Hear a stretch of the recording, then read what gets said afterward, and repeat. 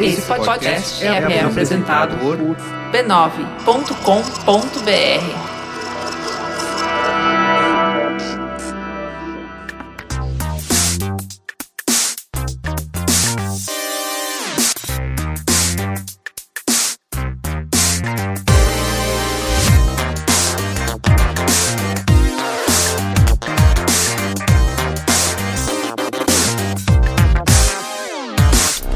Saudações a todos e bem-vindos a mais uma edição do Mothership, podcast de videogames e outras formas de entretenimento eletrônico do Overloader. Eu sou seu anfitrião Heitor de Paula, eu tô aqui com Henrique Sampaio. Olá! E Caio Teixeira. Alô, vocês! Olha, a gente deu uma pré-conversada ontem, eu acho que a gente tá aqui diante de uma edição recheada de jogos, todo mundo jogou coisa pra cacete. A gente fez o clássico, nos dividimos e conquistamos. Pois é. Né? E aí, então, acho que a gente pode entrar, assim, pros jogos meio rápido. Eu só acho que antes da gente começar, seria legal a gente abordar aqui um assunto que eu acho importante. E eu acho que, no geral, a galera não falou ainda direito.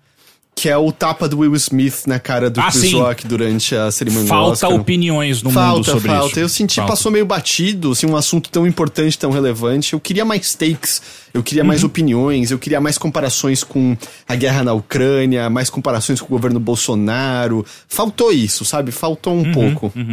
Eu acho que o tapa do Will Smith, ele aumentou a letalidade da Covid e da AIDS. E a partir de agora mais pessoas vão morrer por conta disso. O que, Teixeira? Caralho, você faz uma piadinha de boa, o Teixeira vira e... Piadinha de boa, cara! O Twitter é o Twitter, né? O Teixeira é o Twitter, né? O Teixeira assim, é o Twitter. Escalando um assunto irrelevante pra nazismo, assim, em questão de 5 minutos. Não, foi no mesmo dia, assim, né? Eu fui dar um brigadeiro por uma criança. Você queria matar a criança? Foi no mesmo dia. Foi no mesmo dia. Sabia que ele pode ter uma doença ultra rara que faz ele cagar sangue se ele comer lactose? Isso é algo que tá na cabeça de todo mundo.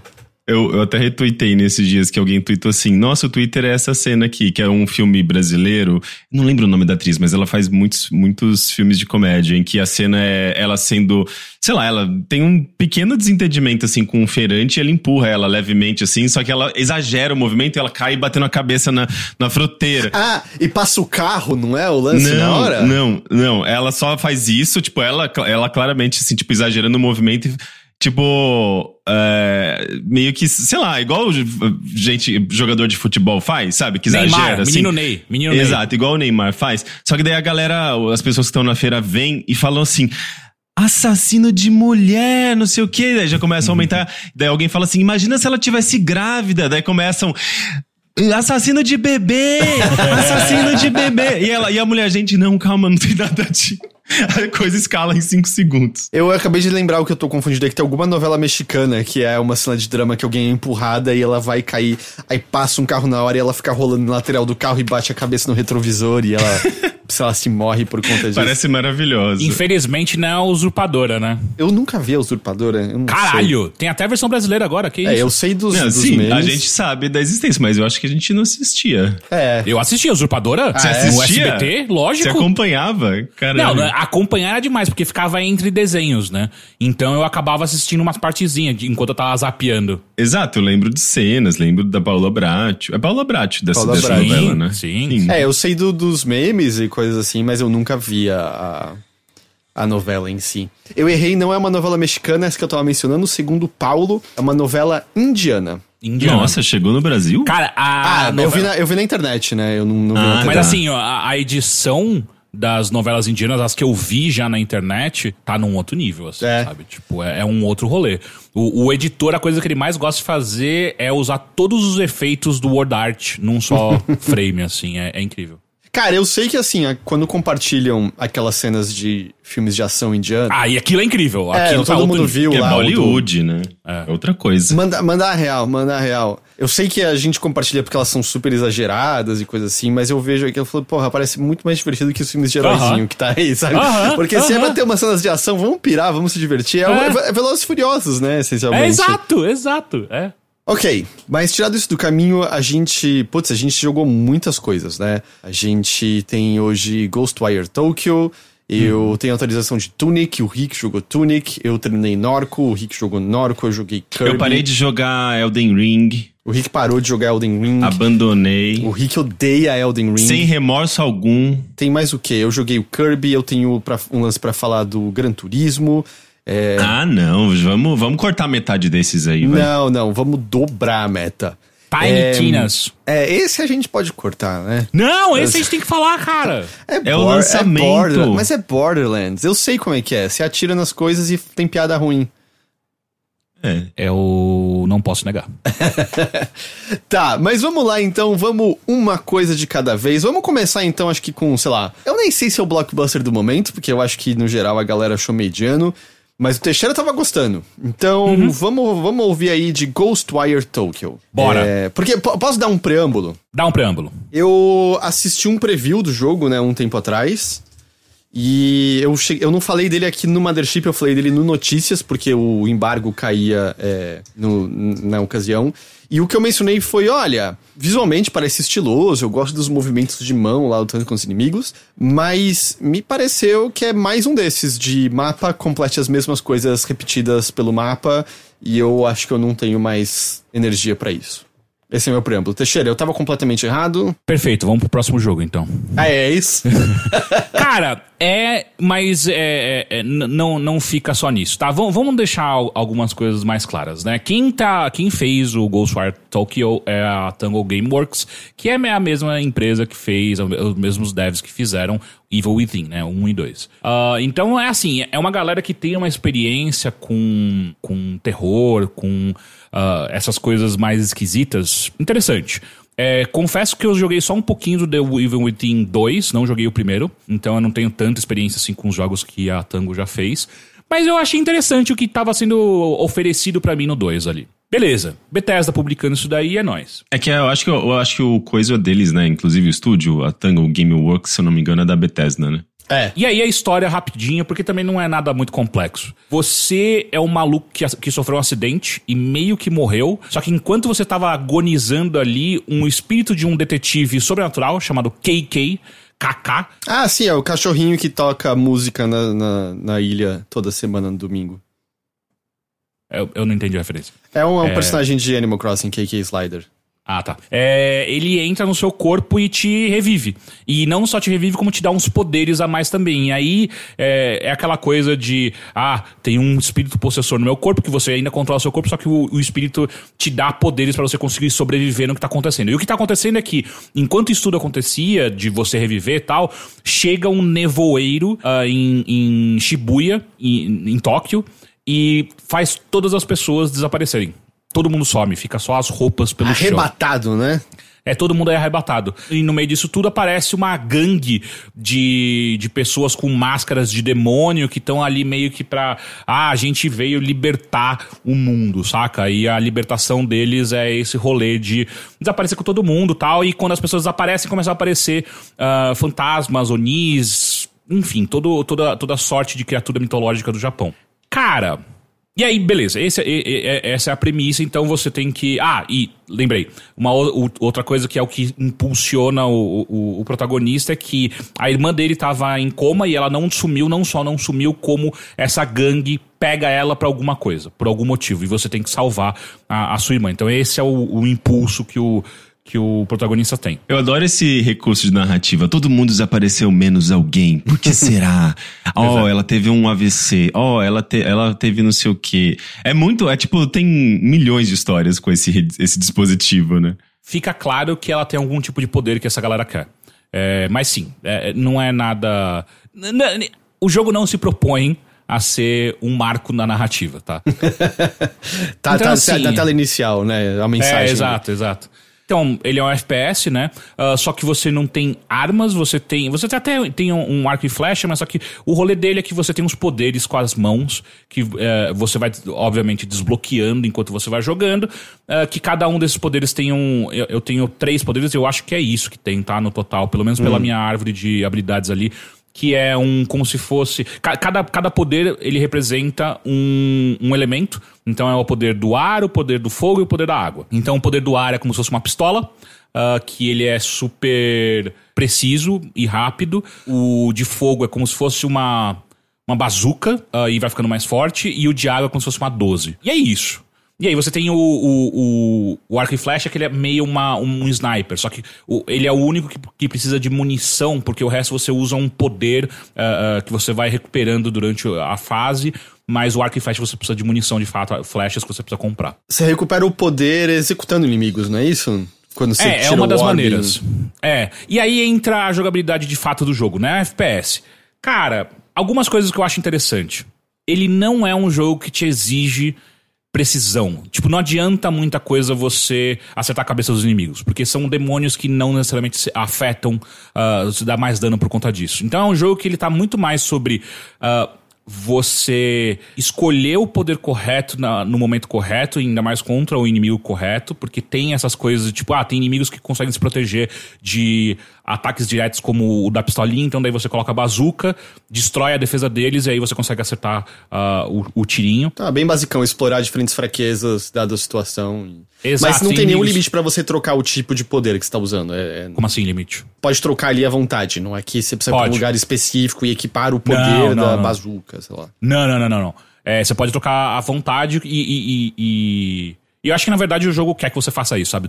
Porque o jogo, ele é muito sobre... Ele é meio aberto, o mapa, porque o que acontece tem essa neblina toda em volta de Shibuya.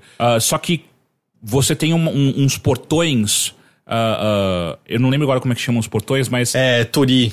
Portões de Tori, não é? Exato. Todos aqueles portões que tem na Liberdade aqui em São Paulo, em Atibaia tem muito, São José dos Campos também. E são os lugares que mais, assim, se reconhece esse portão. Liberdade em São Paulo e Atibaia. É bem marcante. E São José dos Campos. Campos do Jordão. Campos do Jordão tem? Não tem.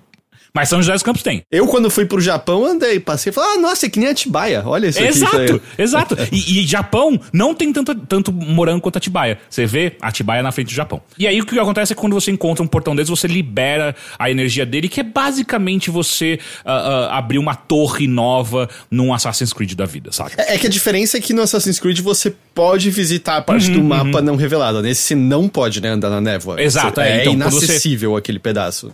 Quando você entra na névoa, você começa a tomar dano. Quanto mais vida você tem, você aguenta mais tempo. Então já teve momentos onde eu entrei na névoa pra pegar um item específico e sair.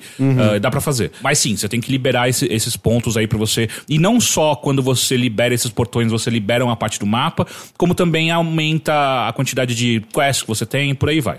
E aí o jogo é isso, saca? Tipo, e ele também tem uma estrutura muito de arena. Não são poucas as vezes que você chega num ponto onde o jogo tá meio fechado e você tem que combater os inimigos que estão ali pra abrir, pra você continuar explorando e por aí vai. Só pra deixar claro, não é só isso, não é só arena, mas tem esses momentos de arena. Porque enquanto você tá navegando pela cidade, você também pode encontrar inimigos e não fecha nada pra você. Você pode simplesmente correr se você quiser, mas enfim. Tanto que você pode usar de furtividade, não é? Se você quiser. Sim, que inclusive eu tô jogando no PlayStation 5, né? E eu sou muito ruim de FPS com um joystick. Muito, muito. Então eu acabo apelando muito pra furtividade. Você joga num joystick?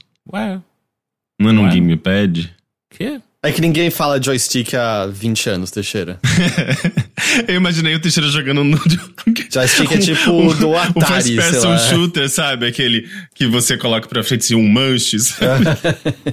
É muito ruim jogar no joystick. Eu acho engraçado porque quem tá falando isso é o mais velho de nós três. Então, mas você vê que tem o espírito mais jovem ali, né? Não é ele que tá falando que jogava com o pauzinho da alegria. Pois é. É verdade. E aí eu sou muito ruim jogando com esse negócio. E então eu acabo usando muita furtividade porque daí você não precisa ter precisão. Você chega perto do inimigo pelas costas e elimina ele. Tirando que tem... Até agora eu encontrei um inimigo que não foi eliminado de primeira, usando furtividade, então, mas tirando isso, é sus. E deixa eu perguntar uma coisa. Uma coisa que eu ouvi nos 3 podcasts diferentes é que os controles são meio lesma. É tudo meio lento de você fazer por algum motivo. Cara, dá pra você alterar. Mas o default que vem do jogo, ele é realmente muito lerdo. Mas, como eu sou péssimo com joystick, pra mim é bom, porque se fosse muito rápido eu nunca ia conseguir mirar ninguém. Tá certo que tem uma assistência de mira, que quando você coloca pra mirar, né, de fato, ele trava no inimigo, mas ainda assim pra mim é meio difícil mesmo, porque tem alguns inimigos que são mais ágeis, E puta, cara, aí é foda, sabe? Tipo, você tem que ficar esperto. Porque o que acontece? O jogo rapidamente, depois de, sei lá, 1 hora, 2 horas, ele já te apresentou uns 3 tipos de inimigos diferentes. Você se vê em situações onde tem um inimigo que dá umas piruletas louca e é rápido. Aí tem um inimigo que é um pouco mais lento, só que dá mais dano. E um inimigo que atira de longe. Só que os projéteis desse inimigo, eles são meio lentos e eles te seguem. Então, puta, fica uma zona rapidão, assim, onde você tem que desviar desses inimigos que vão tentar te acertar corpo a corpo, enquanto se preocupando com os projéteis que estão chegando em você. O manete não entrou no seu caminho nessas horas? Eu faria muito melhor com o mouse, sem dúvida nenhuma, mas não é tão ruim assim. E tem um sistema de bloqueio, que você pode bloquear os ataques, só que é aquele clássico, se você bloqueia perfeito parry, você não toma nenhum dano e ainda abre o inimigo a um contragolpe, né, um contra-ataque. E aí você pode ir pegando habilidades depois na sua árvore de habilidades, onde, você bloqueia perfeito, você ganha munição pra alguma coisa, ou você ganha vida e por aí vai. E depois de tudo isso, uma coisa que eu acho que a coisa mais bonita do jogo é, de fato, quando você dá dano suficiente no inimigo, você pode executá-lo. Que você pega como se fosse a fonte de vida dele, o personagem ele pega como se fosse uma linha que ele pega pelos dedos e ele puxa, né? E é muito bonito de se ver. A animação é linda, né? E quando você faz isso, o problema é, se tem um outro inimigo que bate, você separa e o outro inimigo que você tava executando, ele volta à vida e você tem que matar ele de novo. Mas aí você também pega habilidades que você faz isso mais rápido, enfim. E esse é o rolê do jogo, né? O combate dele ele é muito focado nessa coisa de você administrar mais do que o inimigo por vez. Você vai pegando coisas do tipo, você joga como se fosse uma granada, né? Só que é um talismã. Que tem um talismã que vai dar dano, um talismã que vai stunar, enfim. E esse é o rolê do jogo. Talvez a coisa um pouco mais diferente que tem é que ele é um pouco mais... Não muito, tá? Mas ele é um pouco mais vertical. Porque você pode subir em prédios, você usa uns tengus que você encontra de vez em quando voando pela cidade, que você mira neles e você aperta um botão e ele te propulsiona pra cima de um edifício e tal. E uma das primeiras habilidades que você pega é conseguir planar, né? Então, rapidamente você tá tipo, vou ficar... Agora, ao invés de ir pelo chão, eu vou pelo céu. E você também não toma dano de queda. Então, tipo, foda-se. Mas quando você fala que você pode entrar em prédios, vários prédios estão abertos pra você entrar? Uhum. Tem bastante coisa pra você fazer. E assim, nessa parte ele me lembrou bastante Yakuza, sabe? Tipo, e eu acho que essa é a parte que o jogo mais brilha. A representação de Tóquio, especialmente de Shibuya, é incrível. Eu não consigo afirmar que é 1 pra 1, porque faz tempo que eu fui lá, eu não lembro de todas as coisas, mas com certeza passa numa vibe de Japão, que não são muitos jogos que conseguem fazer isso. E é um jogo muito bonito. Muito, muito, muito bonito. O design dos inimigos é muito legal. Pena que não tem uma variedade muito grande, mas os que tem são muito legais. Todo o rolê do combate em si, dos poderes, de como você executa os inimigos, é tudo muito estiloso, é muito bonito de você ver. Então, é interessante, sabe? Tipo, essas coisas animam bastante, fazem você querer visitar mais coisas. E eu acho que talvez a coisa que mais chama atenção são as side quests e não a quest principal. Porque as side quests eles se deixaram brincar mais com um tema de terror. Porque me parece que a sua missão principal é uma missão de açãozinha qualquer, sabe? Tipo, que tem esse rolê de você salvar sua irmã. Mas as sidequests são bem mais interessantes, porque elas brincam muito com mitologia japonesa e elas brincam bastante com o rolê de terror mesmo. Porque a missão principal é a ação.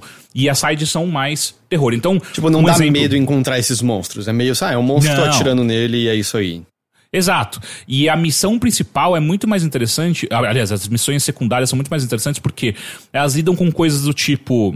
Vou dar um exemplo. Você encontra um espírito na rua e ele te fala: puta, cara, o meu vizinho era um hoarder maluco. E agora que ele sumiu, apareceu um buraco negro na casa dele que suga tudo que tem aqui em volta, tal. Você consegue ver isso pra mim? Normal. Tudo isso é normal. E aí quando você chega perto da casa, tem de fato, do nada aparece um buraco negro e suga todas as almas em volta. E quando você entra na casa, o vizinho virou meio que um demônio, saca? E a casa é foda, é muito bem representada, tipo, com roupas jogadas pra todos os lados, é uma casa tipicamente japonesa, saca? Então ela é mais estreita, passa uma vibe de claustrofobia muito interessante, e eles capricham bastante em cada uma dessas quests secundárias, tanto do ponto de vista de qual é a mitologia que eles estão utilizando ali. Então eles explicam bastante, se você quiser, tiver paciência pra ficar lendo e tal, explicam bastante, brincam bastante com áudio, com mecânicas que você nem vê necessariamente durante o jogo inteiro, então coisas se mexendo de uma maneira esquisita. Existem diálogos que você tem do protagonista com o KK que tá possuindo seu corpo, que são super legais também. E é mais único daquele contexto.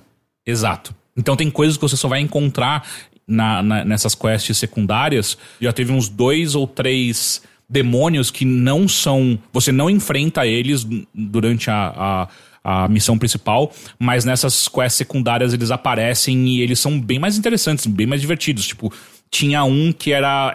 Parece que eles pegam contos de terror que você já viu e transformam numa missão secundária. Então tinha um que era...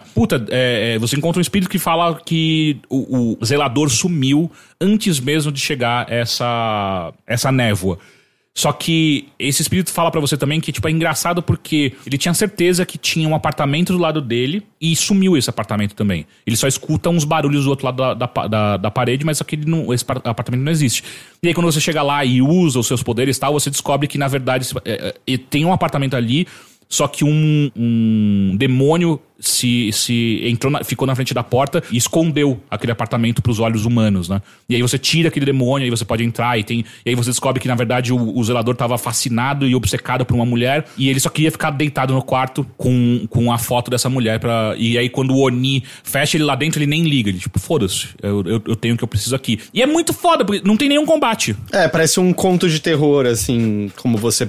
não tem nenhum combate nem nada. Você só libera o Oni dali, que não é um combate, você só faz um movimento de mãos ali e ele libera, e você pega essa historinha a mais. Então, a parte mais legal desse jogo me parece isso, sabe? Tipo, parece que a Tango queria muito contar essas histórias de terror, só que talvez não fosse tão apelativo quanto ter mais combate. Aí parece que encaixaram um combate ali e fica um negócio meio esquisito. O combate é ok, não é ruim, mas não tem nada de novo ali pra você. Mas onde o jogo brilha de verdade é na representação do Japão e nessas mitologias, nesses contos que ele tenta te passar. E pra deixar claro, nenhum conto que eu encontrei até agora é de terrorzão. Eu não acho que eu sou engraçado, né? Eu gosto muito de filme de terror, mas jogos de terror de maneira geral me dão muito medo, então eu acabo não jogando. Nenhum desses contos dá medo, é mais unsettling, né? Você fica mais desconfortável, assim. Desconfortável, exato. E ele também brinca com algumas coisas do tipo... Um dos colecionáveis tem muito colecionável, né? Então tem essas coisas desse jogo que são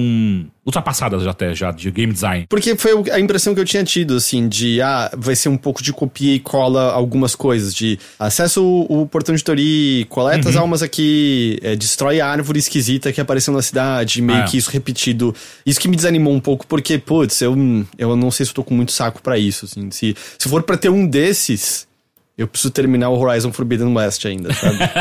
Eu tentei jogar o Horizon na última semana e...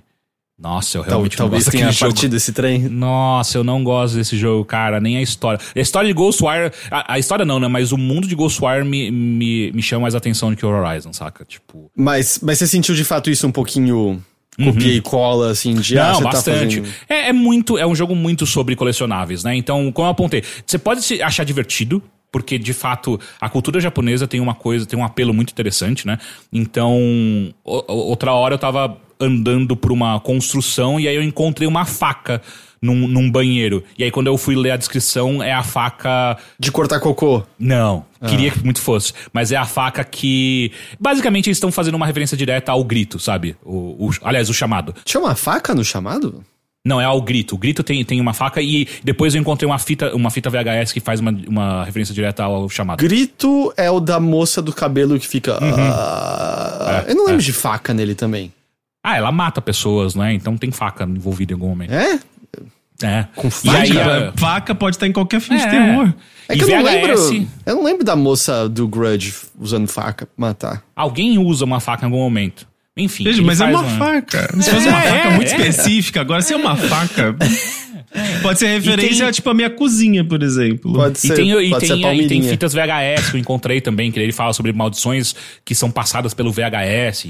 Tá. Então essas coisas são divertidas de você encontrar e é interessante ver que o estúdio... ele entende que esses filmes e essas coisas estão na cultura popular, então beleza, foi lá e colocou. Mas você também encontra coisas do tipo, muito sobre mitologia japonesa, você encontra estátuas, esculturas que tem uma história gigantesca, sabe? Tipo, sobre Japão, enfim. E tudo isso, se te atrai a cultura japonesa, porra, você vai achar do caralho, você vai se divertir. Agora, se isso não te atrai... É um jogo meio que qualquer, assim, tipo... A estrutura é muito, muito conhecida, né? Sim, tipo, não tem nada que muda. O diferentão dele é o visual, só.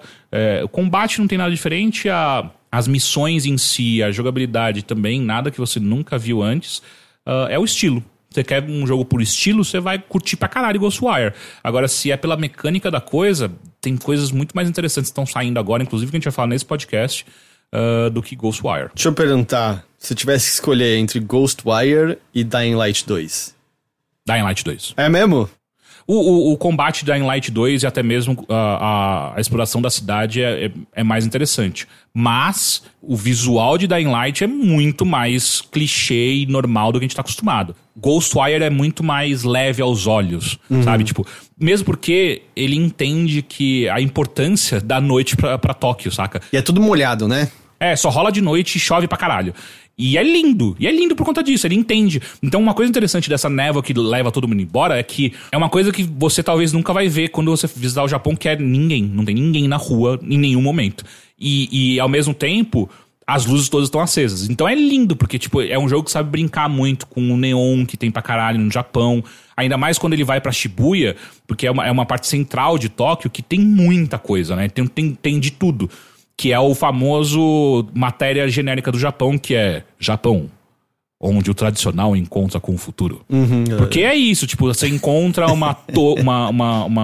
portão de Tori e ao mesmo tempo você tá fazendo rituais de exorcismo com as mãos e tá matando demônios, só que daí quando você coleta as almas, você vai até uma cabine telefônica. Faz um cybercops ali, né? Digita um código, daí a cabine abre e você transmite as almas pro seu colega de trabalho que vai liberar todo mundo depois, sabe? Tipo, essas pessoas não estão mortas, elas estão sendo recuperadas no mundo normal, né? Exato, tipo, você às vezes encontra alguns espíritos malignos encaixotando as almas. E você pode parar isso. Só que se eles encaixotarem, aí acabou, nem não tem o que fazer. Mas se você para eles, você consegue libertar essas almas de novo, né? Então, tipo, cara, tem momentos... É muito bonito. E ele sabe fazer aquelas coisas que a gente gosta muito hoje em dia de jogos de mundo aberto, que é, nossa, aquele prédio muito alto. Será que dá pra subir ali? Provavelmente dá. Provavelmente dá pra subir ali. E aí a gente falou das missões secundárias, ou mesmo coletar essas almas. A missão principal, ela é compartimentalizada com você precisando fazer isso? Ou isso é só pra você deixar seu personagem mais forte em certo momento? Não, você precisa... A cidade, ela tá muito fechada por conta dessa neblina. Toda vez que você abre um portão de Tori, você libera mais áreas do mapa. Só que em certo momento você vai chegar num ponto onde a missão principal tá dentro da névoa. Então você vai ter que liberar esses pontos pra chegar até lá. Ah, não, tá, mas os pontos de Tori, mas essas outras coisas... Não, você pode ir direto, você pode ignorar tudo. Obviamente que você vai ficar, talvez não fique tão forte. E tem alguns inimigos que você enfrenta que realmente são mais complexos de você fazer, de você matar eles, tal, se você não tiver tão bem equipado ou mesmo forte. Mas, de novo, o jogo também não te pune pra caralho se você morrer, então foda-se, sabe? E uma coisa que eu ouvi dele, não fazendo 100%, é claro, mas que eu ouvi é que é um jogo de 20 horas... Se você der uma focada no geral na campanha. Cara, eu tô com umas 6 horas. Talvez um pouquinho mais. E eu tenho certeza que aliás, tenho certeza não. Eu não estou fazendo a missão principal porque ela é chata. Então eu tô procurando tudo pra fazer as coisas secundárias, porque é a parte mais divertida do jogo até agora. Eu não tô dizendo que é uma boa ideia. Eu estou dizendo que, no geral, quando você pensa num jogo de mais mundo aberto... Você sempre imagina, vai ser umas 50 horas, pelo menos aqui. E esse aí parece que não é tão extensivo assim, além da conta. Não parece. E uma coisa que eu achei engraçada é que ele tem uma coisa de personalização das suas roupas que eu não consigo entender por que isso existe. Porque você tá em primeira pessoa. Você não vê o seu personagem. Mas na vida a gente também tá em primeira pessoa e compra roupa bonita, né? Mas você tem um espelho de vez em quando. Você consegue olhar pra baixo, né? Olhar pra baixo e ver sua roupa. Isso é verdade. E lá não. Então ele bota uma puta... E não é como se cada item te desse... Stats. Não, é só pra ficar bonito. E eu fiquei... Tem modo foto, pelo menos, pra você tirar foto? Tem modo foto. Aí é isso, aí que tá bonito no modo foto. Inclusive, um dos colecionáveis você encontra poses pra você tirar foto. Importante. Então tem essa parte. Sim, uma coisa muito importante nesse jogo. Você pode fazer carinho nos cachorros e nos gatos. Porque cachorros e gatos não foram afetados por isso. Não só isso, como cachorros e gatos, agora você escuta os pensamentos deles, eles podem te ajudar em missões, encontrar itens e por aí vai. E os gatos, na verdade, são todos donos de loja, o que é super interessante. Mas esses aí são yokais, né? Eles são gatos voadores até, não são? Sim. Mas é gato, porra. Porque você encontra esses yokais e você encontra também os gatinhos no meio da rua, que também são seres misteriosos, bem mais do que cachorro, porque cachorro só quer comer. Você dá comida, inclusive você compra comida de cachorro, você dá pro cachorro comer e ele te dá um item. Geralmente é isso.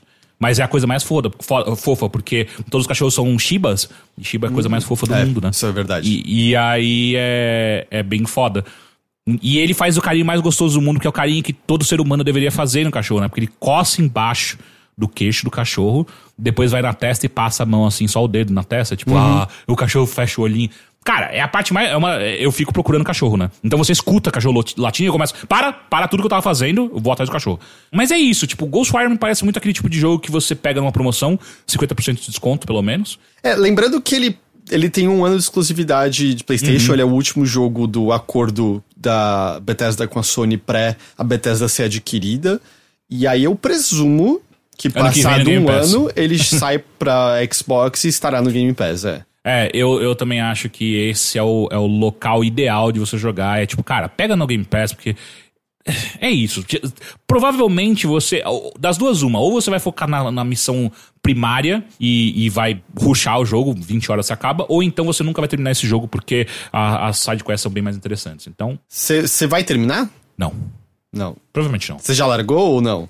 Não larguei, mas provavelmente não. Porque o outro jogo que eu tô jogando é muito pior que esse. Muito. Se você for pra voltar em alguma coisa, você voltaria pra Dying Light, não pra ele. Cara, eu acho difícil eu voltar pra Dying Light porque eu quero terminar o Strangers in Paradise. Stranger of Paradise. Isso. Quero terminar isso porque é fascinante esse jogo. E tem Elden Ring também, né? Então já tem 2 jogos enormes pra fazer. Tipo, sei lá. Entendi. Então Ghostwire Tokyo... Mais o selo Overloader espera a promoção. Espera a promoção, ou melhor ainda, se você de fato não tem muita vontade, espera Game Pass. Eu acho que é um jogo que eu jogaria umas horas, acho que justamente pra ver o cenário, mas eu não quero gastar a grana necessária para isso. E assim, pra quem já visitou o Japão, eu acho que é ainda mais gostoso, sabe? Ou Atibaia, né? Também. Ou Atibaia. Bate uma sensação de familiaridade que é muito gostoso. Entendi. O Red Robin falou, tem algum jogo que não tem o selo espera promoção? Elden Ring. Mas assim, todos têm o selo espera promoção. Não, mas tem sempre que, sempre bom. Se tem um tempero que deixa a vida mais gostosa, é promoção. Quem nunca comeu uma comida que era ruim, mas estava na promoção, você falou, porra, refeição deliciosa isso daqui. Então é tudo um contexto, não é mesmo? Mas isso foi um pouco então de Ghostwire Tokyo. Se o Teixeira jogar mais, ele faz uma atualização posterior, certo? E só uma coisa, eu não encontrei nenhum boss ainda, mas eu imagino que são 5, porque é a quantidade de pessoas na gangue que tem. Mas eu já encontrei mini-boss, e é só chato, porque é meio que o mesmo inimigo, só que agora esponja de balas, né? Então tem essa parte também. Então Ghostwire Tokyo, né, o jogo da Tango. Lembrando, acho que, eu imagino que todo mundo lembra, mas esse foi o jogo que foi anunciado pela Ikumi Nakamura lá no palco, mas ela já saiu da Tango tem um tempo. Ela até recentemente anunciou o nome do novo estúdio dela, o Unseen. Unseen? A Unseen. Ela tá aqui em São Paulo agora, ela faz parte da Unseen. Já que o Jair Bolsonaro fechou a Unseen, ela foi lá e levou. Ela falou, eu vou fazer comigo ela mesmo. Ela sim parece que vai se focar em umas coisas mais de terror, mas o Shinji Mikami deu uma entrevista recente dizendo que ele não quer que a Tango seja só coisa de terror, assim, que talvez eles vão dar uma variada. E bom, pelo que você tá falando, o próprio Ghostwire não é exatamente terror, né? Não. É um jogo que, como eu apontei, tem momentos de desconforto. Os personagens, obviamente, os inimigos são bem bizarros, mas não é terror. Entendi. Acho que o jogo nem tenta ser terror, saca?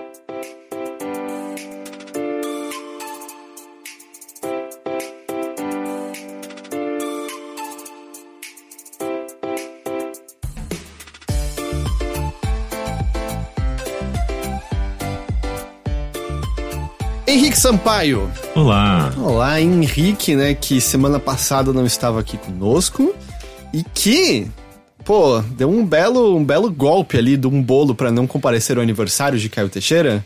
É verdade. Como assim? Eu fui até o local e se tornou impossível chegar até o local por conta de uma porcaria de um jogo. Você foi de carro, meu bem. Eu estava dependendo... Teixeira estava no local. Você lembra de ver o Henrique no local? Eu estava dependendo de transporte público, de Uber simplesmente não funciona, e o Bruno, ele foi de outra estação, porque ele tava na casa da mãe dele. Não venha, eu vou colocar uma câmera na próxima vez que acontecer uma situação em que eu fico preso por conta de um jogo, daí vocês vão eu deveria ter feito isso, vou fazer tipo um registro em vídeo pra mandar pra vocês, fala aqui com o taxista, fala aqui com não sei quem. Olha como tá a situação do Uber. Não dá. A cidade está impossível. A cidade é uma verdadeira matadora pra uma pessoa fina como eu. Quem apareceu foi o marido do Rick, não o Henrique. Fofocamos... Já te expliquei por quê. Fofocamos a noite toda, somos besties agora, ok? Então, assim, já vamos ouvir histórias do Henrique em breve. Eu fiquei muito Henrique... puto porque eu saí de casa, eu tava tudo arrumadinho, bonitinho, usando roupinha nova pra ver o Teixeira, no aniversário do Teixeira, sabe? Fui lá, peguei o metrô direitinho e tudo mais. Chegou na estação, não dá pra sair por conta da porcaria do jogo. Teixeira também mora do lado de uma porcaria daquele estádio. Toda semana tem jogo lá e para tudo, gente. Aquela região lá é um caos. Eu não vou negar, Rick, eu tenho a mesma sensação. Tipo, tem muito jogo de futebol, podia ter menos. E esse domingo ainda tem Maroon 5, não é isso? Teve? Não sei. Eu acho que vai ter. Ah, vai ter. Puta, eu vou escutar o show inteiro depois. Porque tem um lance que quando tem o show, não pode ter jogo num tempo curto depois, mas aí o Palmeiras deu um jeito aí de poder ter, eu acho, e aí vai ter jogo mesmo depois do show do Maroon 5. Nossa, vai ser uma zona. Não vai poder ter o acesso a todos os assentos, porque parte vai estar ocupada pela instalação do palco, alguma coisa assim. Uhum. Mas uma coisa importante que eu acho só levantar que agora o marido do Henrique também é fascinado por Ricardo Nautilus. Sim. Assim como todos nós. Duas pessoas que não conheciam o Ricardo começou a contar histórias dele, imediatamente o marido do Rick e a outra pessoa passaram a seguir o Nautilus e o Ricardo em todas as redes possíveis. E mais uma noite, né, no qual eu sofri golpe, né, teve já a penúltima vinda de Ricardo, ele esqueceu a carteira dele. Essa é velha, hein? Puta, essa é velha, hein? E aí a galera não só pagou como eu fui e deu uma carona pra ele depois, porque acabou junto a bateria do celular, ele não podia pegar o Uber. E aí, nessa vez, eu tava lá, pedi minha torta, chegou minha torta lá bonitona, e o Ricardo chega falando, tipo... Aí, Heitor, na moral, dá um pedacinho aí. Eu falei, não, porra, pede você sua torta. Ele...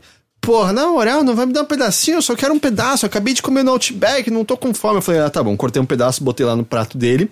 Tô comendo minha torta, ele...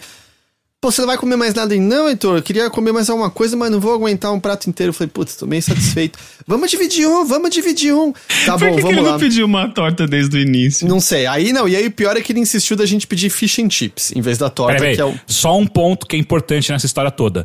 Antes de tudo isso, eu já dei quase metade da minha torta que eu não estava comendo pro Ricardo. É verdade. Ele já tinha, então, comido quase meia torta minha. Aí ele insistiu, eu falei, tá bom, vamos lá pedir um fish and chips? Eu vou lá pedir pra gente, a gente racha o valor depois. Pô, na moral, vamos aí.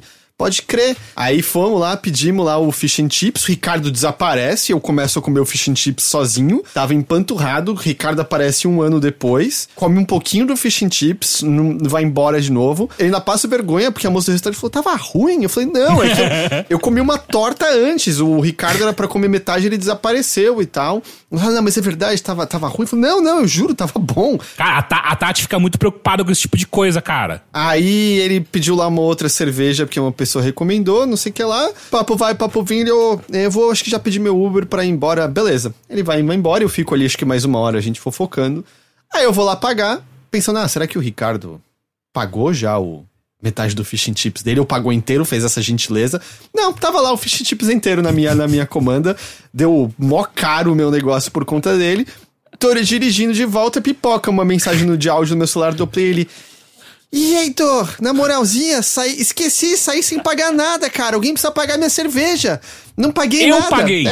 Ele foi embora e não pagou? Eu sou o aniversariante e eu paguei a cerveja.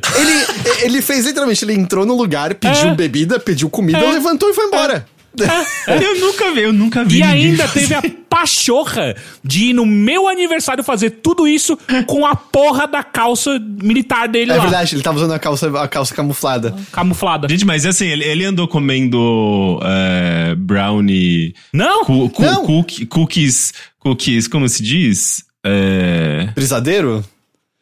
Tipo uns brisadeiros. Então, que ele ainda... Esse é o Ricardo normal. Ele ainda veio soltar, foi mal, eu tenho TDAH. Tá bom, você esqueceu que quando você chega num restaurante e pede comida, tem que pagar depois. Normal, isso acontece com qualquer pessoa. Não, sabe, na moral, cara, foi um evento. Não nego que talvez a presença mais impactante do meu aniversário ali. E aí na mensagem lá em áudio que ele mandou, eu falei, pá, eu faço aí o Pix depois. Tô esperando esse Pix até agora, tá? não tive nada. Olha só, cobrança Pix ao vivo aqui no Overloader. Não teve esse Pix aí até agora, tô lá esperando. E não foi barato aquele Fish and Chips não, tá? Só dizendo, não foi barato não. É foda, a comida é cara ali no comida é cara. Ricardo, a gente vive aqui, de crowdfunding. Olha só a situação que gerou, Ricardo. Tem amigos aí dele ganhando camisa oficial do Flamengo. Eu ganho dívida, é isso aí. Cada um ganha um presente que merece, né? Exatamente, cada um ganha o que merece. Presente. É impressionante. Então é isso. Mas eu nunca vi, imagina isso. Você entra, por favor, especial do chefe. Você come, levanta e vai embora. Normal, assim, sai do restaurante, normal. E isso porque ele ainda ficou, sei lá, 40 minutos fora numa conversa de telefone que, tipo, ele ficou lá fora só trocando uma ideia com outras pessoas. Chocante. E é isso. E aí foi isso que você perdeu, Rick, dentre outras coisas. Você perdeu tanta fofoca, cara. Sabe o que acontece quando as pessoas ficam 2 anos sem se ver? É só fofoca pra cacete o tempo todo. Mas eu achei... Foi um comentário pertinente do Bruno, então, que ele falou, nossa, eles são fofoqueiros, né? Não, o Bruno tá corretíssimo. O Bruno tá corretíssimo porque foi fofoca do começo. Mas assim, o Bruno pode ter falado isso, mas ele já tava com a... Sabe, com a canetinha. Exato, com o bully assim, fofoca, ele já puxou a xicrinha, quero. Ele tava muito entretido ali com... Mas os rolês de games são... Não é de games, não, é de fofoca, gente. É o padrão, assim, eu tô acostumado. Mas, bom, Rick, e aí então você furou, né, com a sua desculpa aí. Olha, já falei que eu vou registrar e vou mandar. Tá bom. E o que você jogou? Do que você quer falar? Quer falar do Norco? Ou você quer falar de outra coisa antes? Eu primeiro preciso dizer que eu abandonei Elden Ring, porque eu não sei mais o que fazer, só pra deixar registrado. No mesmo período eu comecei a jogar Tunic. Foi igualmente frustrante o começo, mas pelo menos no Tunic eu comecei começou eventualmente a ficar um pouco mais claro do que fazer, daí aquele jogo começou a chamar mais a minha atenção. Porque... Mas espera, eu quero voltar um pouco. Você pegou quantas grandes runas no... Nem sei o que é isso direito. Eu acho que peguei uma. Não, você matou o Godric, não matou? Sim. E matou a Renala. A Renala, sim. Ué, então, mesmo que você não pegue as outras grandes runas da primeira área... Pode terminar o jogo já. O Sabe Tudo vira e fala, a capital tá aberta pra você agora. Que Sabe Tudo? O da Távola Redonda. É o cara que fica naquela salinha lendo o tempo inteiro. Mas assim, eu tenho que simplesmente descobrir que eu tenho que falar com ele. Não, ele tinha falado logo no começo, quando você vai pra Távola Redonda a primeira vez, ele fala, quando os 2 dedos te aceitarem, volta e troca uma ideia comigo. Que dedo? Não dá, esse jogo não dá, esse jogo não é pra mim. Esse jogo não tem log, não tem registro, não tem nada indicando o que você tem que fazer. Não, gente, eu não vou ficar... O Elden Ring pra mim é assim, tipo, fiz isso, matei esse chefe, e agora? Vai andando lá, procurando, pesquisando, olhando. De repente, alguma coisa te chama atenção, um brilhozinho. Você vai lá e faz isso. Fantástico. Assim, tipo, Só que, eventualmente, quando você já viu todos os brilhozinhos, quando você já foi em todos os lugares possíveis, quando você já... Você não foi em todos os lugares possíveis? Olhando no mapa, aparentemente sim. Tem uma parte lá que eu me recuso porque é muito difícil, mas de resto... Não, mas é um mapa enorme. Eu fiz quase tudo do mapa do que eu posso fazer, sabe? Ou pelo menos que eu acho que eu posso fazer. Você não fez tudo que você pode fazer. É diferente de outros jogos que pelo menos te dão alguma indicação, alguma dica, alguma pista, mostram uma... Sabe, tipo, sugerem o que você pode fazer. Tem um raiozinho ali, a linhazinha do ponto de graça indicando a direção. Eu já fiz tudo isso. Você não fez?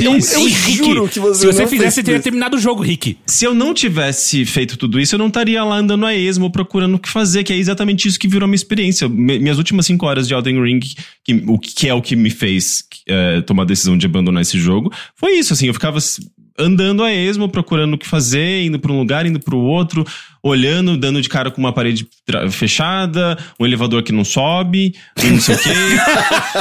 Pô, então você foi até lá. Você foi até o elevador que não sobe, que você tá faltando coisas? Precisa do medalhão, né? O do Holtz. Eu não sei o que precisa, porque esse jogo é tudo críptico. Mas ele não fala? Ele não fala o que você precisa, ele não fala... Tipo, ele não te dá nenhuma dica. Mas ele dá um monte de dica, Henrique. Ele te dá um monte de dica que você tem que anotar tudo na mão, porque esse jogo não registra nada pra você. E o elevador nem é necessário, dá pra chegar do outro lado do elevador sem o medalhão. Num jogo de 200 horas, com 1 milhão de coisas, 1 milhão de itens, Se ele não marca pra mim, eu não vou lembrar. Eu não lembro o nome, não sei o nome nem dos lugares. Eu só sei o nome da Renala porque eu joguei no Google como descobrir como enfrentar, e daí as pessoas chamavam ela de Renata, daí isso me marcou. Mas eu não consigo, eu não sei nem a história desse jogo, gente. Não dá. O Henrique abandonou então Elden Ring. Não, sabe quem não abandonou? Carlota, inclusive hoje, a partir das 6, temos mais. Ainda bem que a gente não vendeu a live como Elden Rick, né? Porque senão... Porque senão estaríamos com problemas agora. Pior que eu tava adorando o jogo, mas assim, chega um ponto em que você fica muito frustrado, e sabe? Se eu te der uma direção pra sair? Mas daí, direção externa. O que eu queria, na verdade, é um mod que adicionasse, tipo, uma listinha de quests. Daí tava tudo resolvido. Eu sei que o jogo não é sobre isso, mas mods servem exatamente pra tornar o jogo da maneira como a gente quer jogar. Então, se alguém eventualmente descobrir um mod desses, me passa que talvez eu volte a jogar, porque eu acho que vai... Porque assim, mesmo... há pouco tempo, né, eles fizeram aquela atualização que adicionam os iconezinhos dos vendedores dos mapas. E olha que coisa engraçada, né? Até então a gente tava falando, não precisa, porque o jogo é justamente sobre você descobrir, você fazer marcações por conta própria. Olha que legal que é essa experiência. Mas daí os desenvolvedores falam, gente, né, de fato, não tá muito legal assim, vamos adicionar. Eu não sei. Eu terminei sem ter isso e deu certo aqui. E daí você fica pensando, ok, não tem uma forma oficial, assim. Tipo, é um jogo que ele vai sendo modificado. O videogame é muito isso, né? Nada é definitivo. Quantos reviews que eu já escrevi fazendo crítica a algum componente, daí no dia de publicação do review, antes mesmo dele ser lançado, os desenvolvedores vão lá e fazem um update que quebram, sabe, tipo, que basicamente tornam o meu review inútil porque eles resolveram um problema que eu tinha apontado como um problema. Então, assim, tipo, é muito... É um problema se não resolve, é um problema se resolve. É difícil mesmo, né? Tipo, o videogame é um negócio muito mutável. Então... Por isso que eu fico pensando, não existe uma experiência oficial, assim, tipo, porque essa experiência ela vai ser mudada com o tempo. E se então eventualmente aparecer um mod desses que coloca um log, que deixa mais claro o que são as quests nesse jogo, eu acho que eu volto a jogar, porque é isso que eu sinto que tá dificultando pra mim. Pegando uma coisa até básica, assim, se você pensar a experiência que eu tive jogando tudo offline versus jogar online com mensagens e tal, já são duas coisas diferentes, né? Não absurdamente, mas com algumas diferenças, né? Então tem algumas passagens que eu nunca ia descobrir sem mensagem no chão. Sim, então videogames são mutáveis o tempo todo, né? Nada tá na sua versão final nunca, então... Mas assim, ó, duas coisas. O próprio Radan, né? Eles diminuíram muito a dificuldade. O Radan que eu matei é diferente do Radan que tem agora, né? É louco isso. Mas só duas coisas. Ruim Consorte no chat falou que tem um aplicativo que chama The Shatter Ring, que ele ajuda você a fazer um tracking das quests. Eu imagino que ele não consiga, obviamente, ver que quest que você já fez ou que passo que você tá, mas se você encontra uma quest, você vai conseguir ir ticando o que você já fez e o que você não fez. E a outra coisa é, eu com prazer dou o tempo de um Teixeira Souls, de um Teixeira's Ring, pra você fazer uma vez uma live com o chat, porque sem o chat eu não estaria onde eu estou hoje com Elden Ring. Então o melhor log pra mim é o chat. O chat, ele... Claro, tem aquelas pessoas que vão lá e te dão a solução. Essas pessoas deveriam pensar um pouco como elas se comunicam com o streamer, mas... Que isso, cara? Não, porque eu odeio gente que chega e fala assim, não, faz isso. Não, o nosso chat é incrível. Rick, exatamente, é isso que eu tô dizendo. Tipo, tem pessoas que fazem isso que elas não se comunicam, não é a maneira ideal de você se comunicar com o streamer. Se o chat não faz isso, perfeito. Então eles são o chat ideal, porque é justamente isso que eu acho que falta, né? Tipo, o jogo, ele não se comunica muito bem com o jogador, não dá as dicas, então o chat ele pode servir como justamente uma fonte de informação, uma fonte de direção ali, né, pra você não ficar muito perdido. Mas eu acho meio, eu não sei, é um jogo que parece que é pensado pra isso quase, né? Tipo, de jogar sozinho esse jogo não é a maneira... Não vou dizer correta, porque eu acho que não tem maneira correta pra jogar esse jogo, mas não é a maneira ideal, porque você não vai ter informação suficiente, né? É um jogo que parece que precisa do conhecimento coletivo, das descobertas coletivas, né? Vamos falar de Tunic, então. Você largou Elden Ring, começou o Tunic. Por exemplo, o Tunic eu acho que ele tem todas... Foi uma coisa que eu falei na semana passada e agora eu posso dizer com mais confiança, que o que eu tinha dito ele tem, sei lá, uns quebra-cabeças como se fosse Fez, assim, tem uma hora que ele abre sua cabeça lá, Fez, mas acho que diferente de Fez, que esse sim, eu acho que você precisa do coletivo pra resolver. Tudo do Tunic é contido dentro de si. Ele é muito mais tranquilo de você entender a totalidade dele, assim. E, sim. Como que você tá sentindo ele? Você chegou a terminar? Então, foi muito curioso, justamente porque eu acho que o Tunic, ele complementa exatamente essa minha experiência que eu tava tendo com Elden Ring. Porque Elden Ring, ele é aberto demais, ele é críptico demais, parece que falta alguma, pelo menos pra mim, tá? Eu não sou a perspectiva definitiva a opinião definitiva sobre Elden Ring. Não, é a minha experiência e a maneira como eu enxergo videogames. E, sabe, enfim, uma opinião. Pra mim faltava essa conexão, essa comunicação. Eu sentia que eu não tava me comunicando com o jogo e o jogo não estava dando informações suficientes pra mim. Quando eu cheguei no Tunic, eu sentia a mesma coisa. Eu ficava muito perdido, eu ficava muito...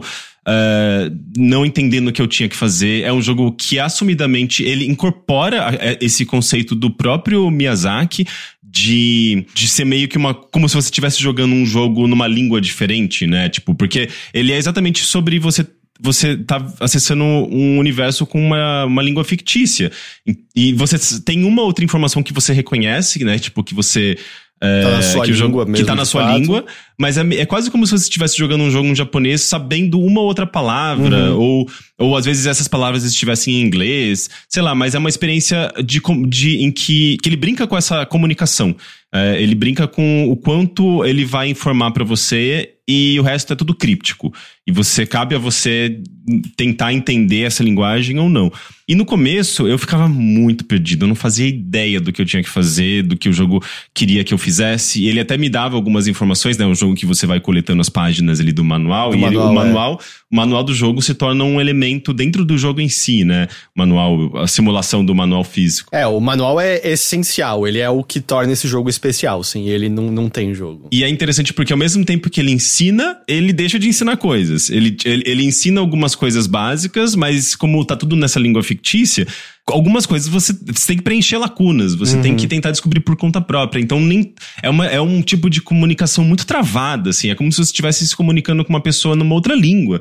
Então é difícil, assim, é frustrante. Não, frustrante não é a palavra que eu usaria intrigante.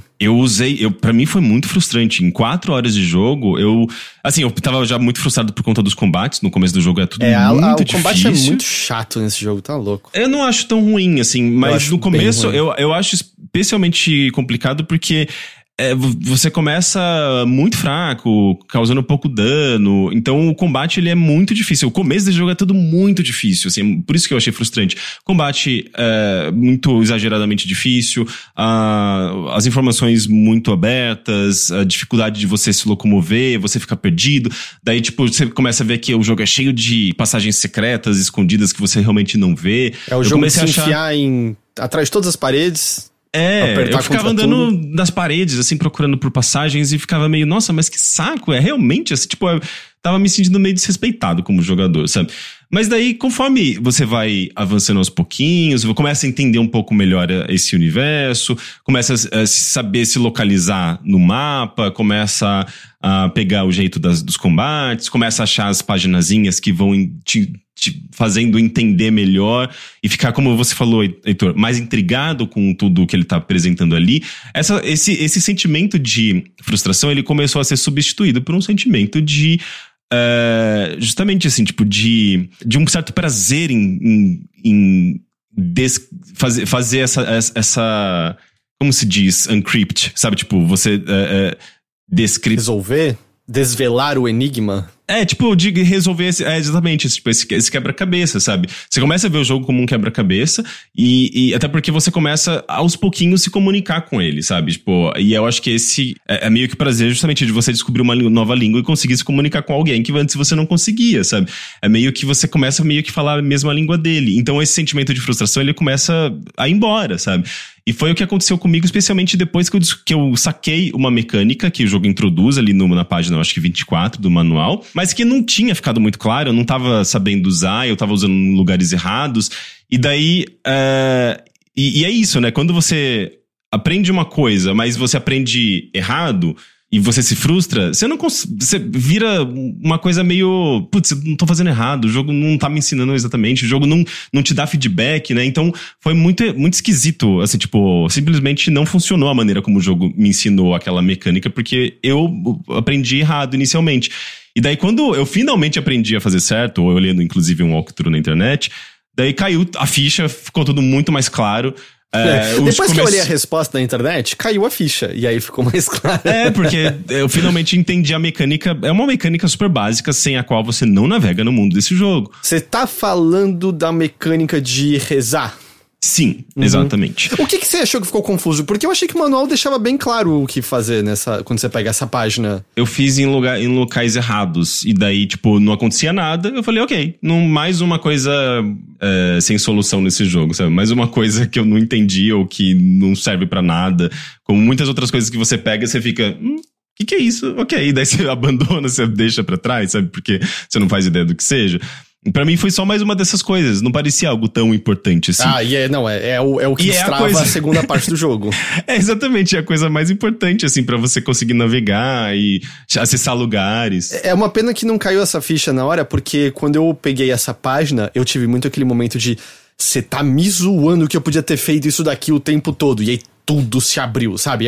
Eu acho que justamente assim, por ele não entregar tudo, ele é repleto desses momentos de eureka maravilhosos que eu tinha essa habilidade o tempo todo, eu podia fazer isso aqui desde o começo do jogo, né? Tanto que jogar desde o zero é uma experiência muito diferente. Ele já tem uma certa abertura. Eu ouvi de pessoas que mataram o primeiro chefe só com um pauzinho, em vez da espada, porque não pegaram a espada. Caralho. Teve gente que avançou pra cacete sem pegar o escudo. Não eu demorei muito pra pegar o escudo. Eu não achava de jeito nenhum. Eu passei do primeiro calabouço só com espada, sem escudo, tacando bomba em tudo ou fugindo dos inimigos. Porque, tipo, não dava pra lutar contra os grandes ali. Porque eu também não sabia ainda como fazer o level up, né? Não tinha achado ainda a página que ensinava a subir de nível. Sim. Então, mas você falou desses momentos eureka. Pra mim, eles não existiram no começo do jogo, justamente porque eu ficava muito frustrado. Daí, quando eu descobria como alguma coisa funcionava, olhando num walkthrough, ou sendo, sei lá, por conta própria, eu ficava, não, você tá zoando com a minha cara, né? Eu sou um trouxa. Eu me sentia, tipo, eu ficava, tipo, me diminuindo, sabe? Porque... Sei lá, é como se a solução estivesse no meu nariz e eu não tivesse percebido e eu ficasse... Mas não porque foi uma culpa minha. Eu joguei a culpa pro jogo. Porque o jogo não se comunicou comigo da maneira que eu queria. Eu acho que tá errado. Não acho que existe certo ou errado aí. São sentimentos. São sentimentos que as pessoas carregam quando elas jogam videogame. Porque, como eu falei, experiências pra videogame são muito individuais. Eu só queria puxar essa frase que você falou de, poxa, tava embaixo do meu nariz. Eu acho que isso que é coisa incrível. Todos os segredos desse jogo estão escondidos abertamente, estão todos na sua cara. É meio que aquele lance do... Qual é o personagem do policial? Acho que é do Edgar Allan Poe, assim, que é o cara que esconde a carta em cima da mesa dele, em vez do... É algum conto que tem isso, assim, de... a polícia tá procurando uma carta e tá revirando todos os cantos do quarto, e aí a carta tá onde? Tá em cima da mesa, que é o lance de esconder... em plena, abertamente, sabe? E aí ninguém vai pensar em procurar. E esse jogo é repleto disso, especialmente o manual.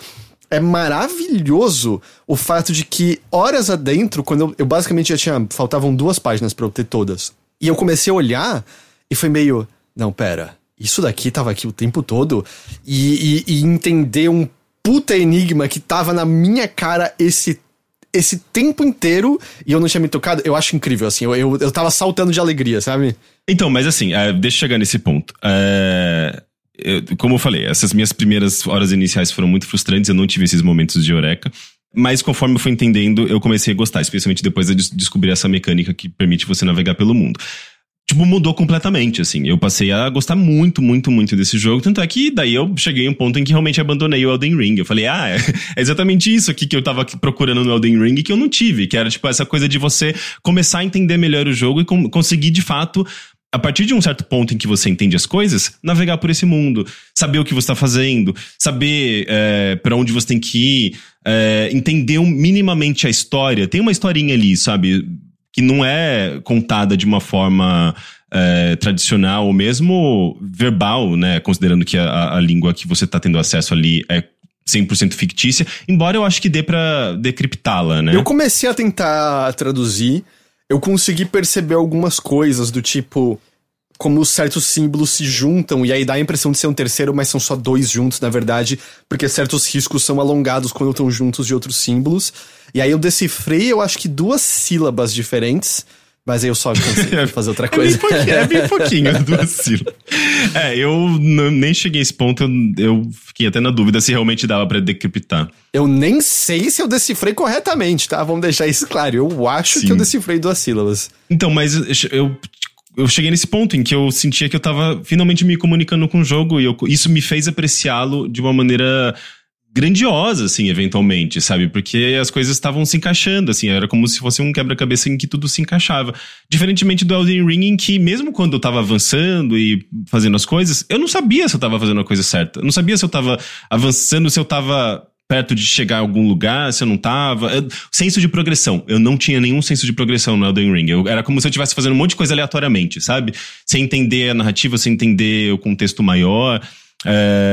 Sei lá, parece que eu tava mexendo numa máquina, assim, apertando um monte de botão e alavanca, sem entender pra que servia essa máquina, sabe?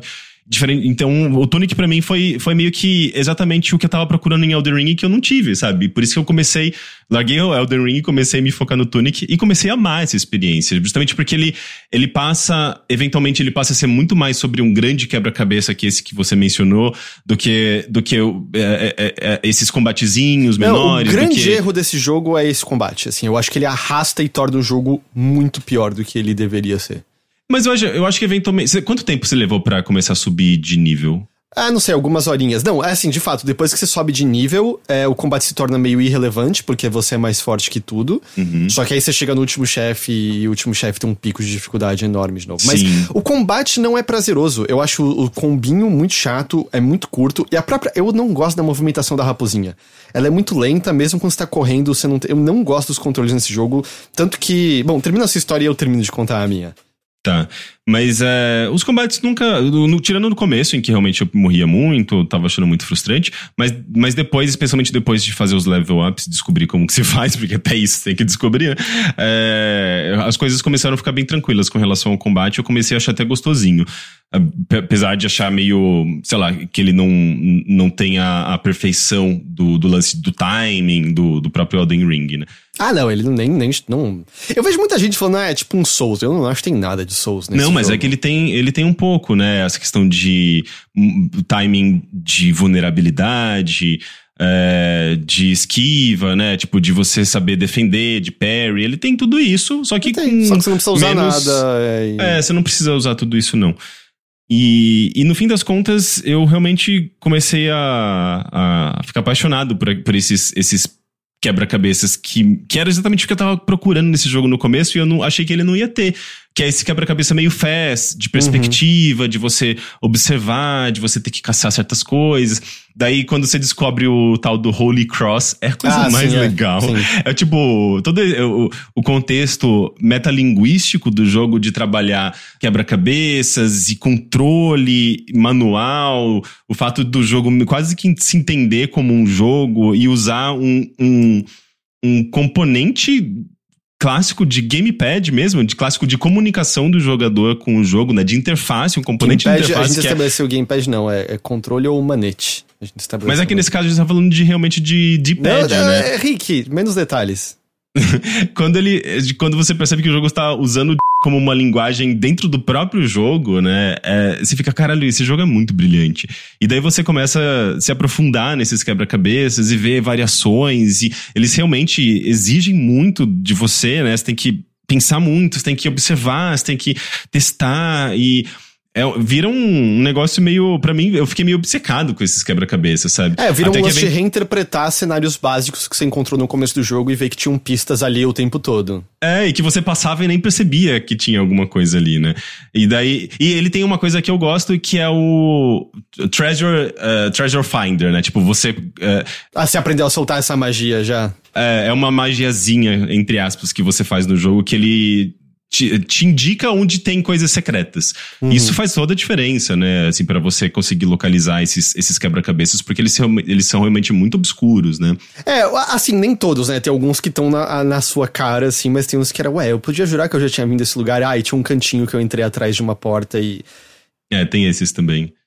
Porque ele tem duas coisas grandes, né? Ele tem as fadas, que é meio essencial pra fazer um dos finais do jogo. E ele tem os tesouros, que é só um ultra colecionável mais difícil de achar mesmo. Que esses eu peguei muito por acidente, mas eu não tô tentando caçá-los todos. As fadas, felizmente, ele marca até no manual mesmo, assim, se você pegou todas. Faltam É a única coisa interativa do manual, né? Porque, de fato, quando você pega, ele faz um xizinho no manual. Eu não sabia, o Teixeira que me apontou quando a gente falou semana passada, o mapa do manual também marca onde você tá nele. Não, isso sim, isso eu já tinha reparado. Isso. Sério? Cara, eu usava muito o manual. Não é um mapa muito grande, né?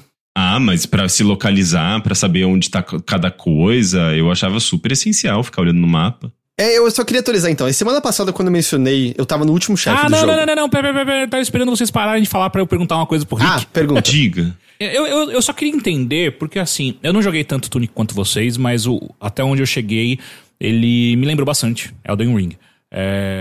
Obviamente que não é uma comparação 1 pra 1, mas enfim, tem muitos elementos ali que me lembram bastante.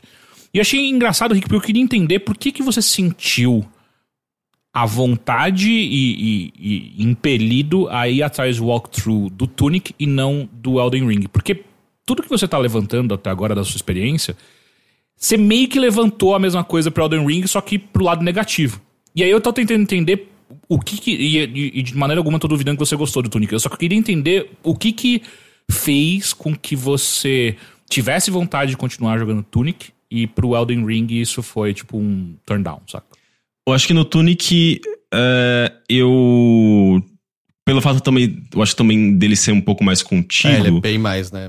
Eu conseguia me localizar mais facilmente, mesmo em quebra-cabeça, sabe? Tipo, em walkthrough, assim, tipo, quando eu pesquisava, eu meio que encontrava uma solução ou encontrava dicas de como resolver. E daí, geralmente eu opto pelas dicas pra tentar resolver sozinho, sabe? No Elden Ring eu ficava meio perdido. Eu não sabia às vezes nem como procurar, porque eu não sabia o que eu tava procurando. Entende? Eu ficava tipo... Gente, mas pra onde eu tenho que ir? Como que eu busco uma possível solução pro meu problema no momento, sendo que eu não sei qual é o meu problema? Porque eu tô completamente perdido. Assim, tipo, eu não consigo nem identificar exatamente se eu tô procurando um item, se eu tô tendo que procurando um chefe. Eu não sei o nome dos chefes. Eu não sei o nome das coisas. Eu não conseguia procurar por uma solução. Você tá me dizendo que você não consegue diferenciar entre Margit, Morgoth, Rena, Renala, Rani, Radam. Você não consegue diferenciar entre essas figuras absurdas. Pra piorar, os nomes são todos confusos, né? Então eu acho que isso me frustrava ainda mais, assim. Tem isso que eu falei, né? De que eu sentia que eu tava operando uma máquina, apertando botões aleatórios, e de alguma maneira ela tava ligando, mas eu não sabia exatamente o que ela tava fazendo. E daí tinha esse lance de que eu não conseguia nem identificar qual era o problema pra eu tentar resolvê-lo, sabe? Então acho que essa foi a diferença, porque no Tunic eu tinha, quando eu procurava por alguma coisa, eu encontrava uma solução, ou tinha esse senso de progressão. O jogo ele é um pouco mais aberto, né? Então ele fala, encontre nem lembro o nome do negócio lá, mas ele te dá algumas sugestões do que você pode fazer. O Elden Ring também, né? Tem uns raiozinhos lá. Mas eu acho que o Tunic, ele eventualmente... Coisas acontecem, Ele é muito mais direto ao ponto, né?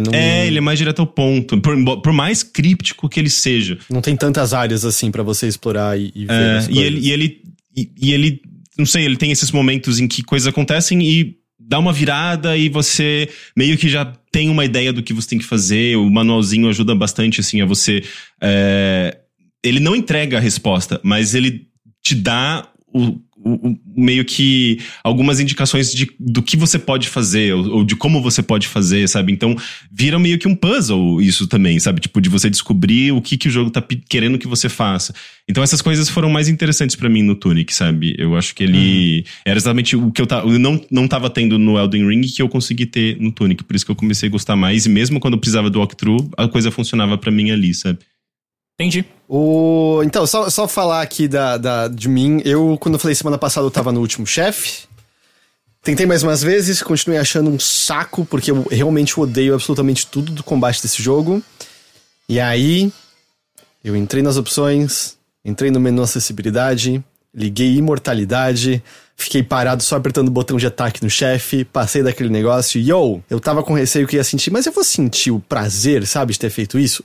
Sim! Foi libertador ter me livrado da luta que eu odeio e eu pude voltar e me focar 100% nos quebra-cabeças, que são as coisas que eu achei que são realmente boas desse jogo. Sim. Então, olha, eu recomendo demais. Tá de saco cheio do combate desse jogo, tá travado, liga isso daí. Porque o legal são os enigmas. Esse jogo não deveria ter um combate chato desse jeito.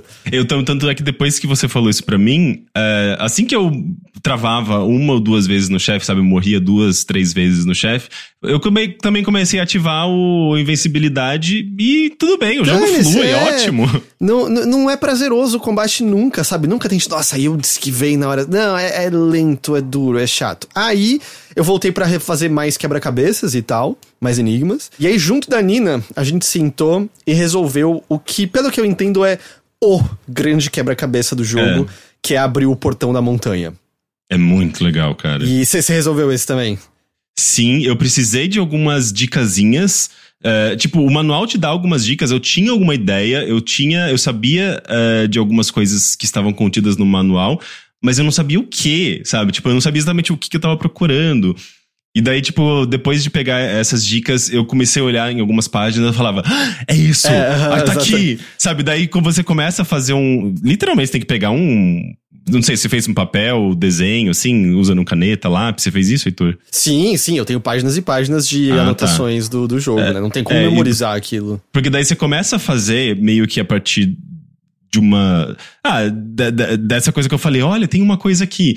Daí você começa a tentar conectar uma coisa na outra e vai, e tipo, vira um negócio e você fala, eu acho que é isso que eu tenho que fazer, sabe?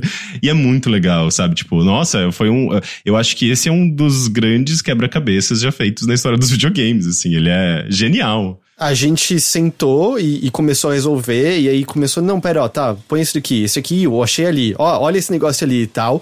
E a gente conseguiu, a gente resolveu tudo só os dois sozinhos. Talvez a Nina tenha tido mais insights do que eu, mas eu tava lá dando apoio moral. E quando...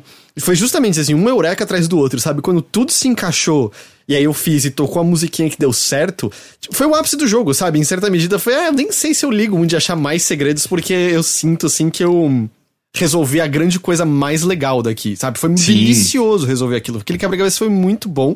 E tanto que o que você encontra ali depois é quase meio os devs dizendo, você fez a última coisa, tá ligado? Você fez o que tinha mais aqui. Que é também a maneira de pegar o final correto, né? Assim, eu não... Falta uma página ainda pra eu poder... Porque é o de pegar as fadas, eu não fiz esse ainda. Porque... eu fiz o das fadas. Então, eu voltei pra fazer isso, pra explorar o mundo... E tava tão chato ter que ficar lutando com os inimigos e andar por conta da raposa lenta, que eu só... eu acho que eu só vou ver no YouTube o final melhor depois. Eu tava de saco cheio, assim, eu não tava gostando nesse ponto, sabe? Eu gostei justamente porque é um momento em que você já conhece o mundo inteiro. Ok, que tem as duas versões, a versão de dia e a versão de noite. A versão de noite tem caminhos bloqueados, é meio chatinho de navegar. Mas era um momento, como você já tem o identificador de tesouros, né? A magiazinha lá que ajuda a identificar os locais. Então, é só seguir aquela direção, independentemente de onde você estiver, passando por esses caminhos. usando os teleports, que eventualmente você consegue achar todos, tá, sabe? Tipo, e é gostosinho ficar identificando, tentando descobrir como fazer aparecer cada um desses tesouros, né? Porque cada um você usa o Holy Cross, né? Tipo, a cruz sagrada de maneira diferente. Então foi bem gostoso. E agora eu tô nesse grandão que eu já resolvi, na verdade. Eu resolvi ontem de madrugada, assim. Eu falei, não, eu preciso dormir. Senão, tipo, eu vou continuar aqui. Mas o mais legal é que eles meio que é o quebra-cabeça meio que englobando o jogo inteiro, tudo, assim, né? Tipo, tudo que você... todas as páginas... É uma combinação, você sacou tudo. E com a metalinguagem dele em si também, né? Eu acho que isso é ok falar, porque é uma coisa que tá meio evidente. Assim, tá evidente dependendo do quanto você presta atenção, mas você tem as páginas do manual, falando às vezes, né, com algumas coisas, né, numa língua que você entende do mundo daquele jogo. Mas volta e meia é uma versão do mundo diferente daquela que você tá explorando. Parece que ele fala de um tempo diferente desse que você tá explorando. E existem coisas no mundo que você observa que parecem fazer uma referência metalinguística a videogames. Assim, eu encontrei desenhos do que eu consigo identificar apenas como um cartucho de Nintendinho, sabe? Então, assim, ele parece ter uma espécie quase de consciência de isso tudo está dentro de um jogo. É difícil precisar exatamente, mas ele parece ter uma temática maior meta rolando. Assim. O próprio fato de você estar acessando um manual, e esse manual ele tem exatamente o tamanho de um CD. Ele parece aqueles manuaizinhos de CD, aqueles folhetinhos de CD, sabe? Que vinham um encartezinho assim. Dentro Por ele ser mais quadradinho, você diz? Por ele ser mais quadradinho. Embora ele tenha uma referência a Super Nintendo, né? A 16-bit, mas ele tem exatamente as dimensões de um desses encartezinhos de CD. Então, e você reparou que tem uma CRT no fundo, né? Você consegue baixar o manual e ver como se fosse uma pessoa pausou na televisão de tubo ali. Exatamente. É bem metalinguístico, é muito legal. E aí, você tipo, fez o último segredo, mas não foi terminar o jogo depois, é isso? Eu resolvi o quebra-cabeça, né, no papel ali, mas eu ainda não apliquei a resposta, né? E o mais legal é que a última etapa envolve um negócio muito mind-blowing, né? Assim, eu presumo que a sua última etapa foi a minha última... Porque tecnicamente não precisa ser, né, a última etapa, mas Mas você eu vai também... seguindo o caminho, né? E aí eu tive o lance que eu achei aquele negócio, achei que eu, tipo, falei, tá, esse código, o que eu faço aqui com ele? E aí quando eu me toquei, tipo... não, isso aqui é a última peça. É isso, sabe? Aquele momento de tudo se encaixou e deu certo. Foi muito bom. Foi muito bom. Muito mágico. Esse quebra-cabeça do Caminho Dourado, eu acho que é eu coloco ele junto com o Le Serpent Rouge do Gabriel Knight 3. São aqueles quebra-cabeças que você passa muito tempo fazendo e vai desenvolvendo aos pouquinhos e junta todas as peças de coisas que você já teve acesso antes e envolve fazer sabe, tipo um diagrama, envolve uma coisa gráfica e tudo meio que vai se abrindo, assim, tipo...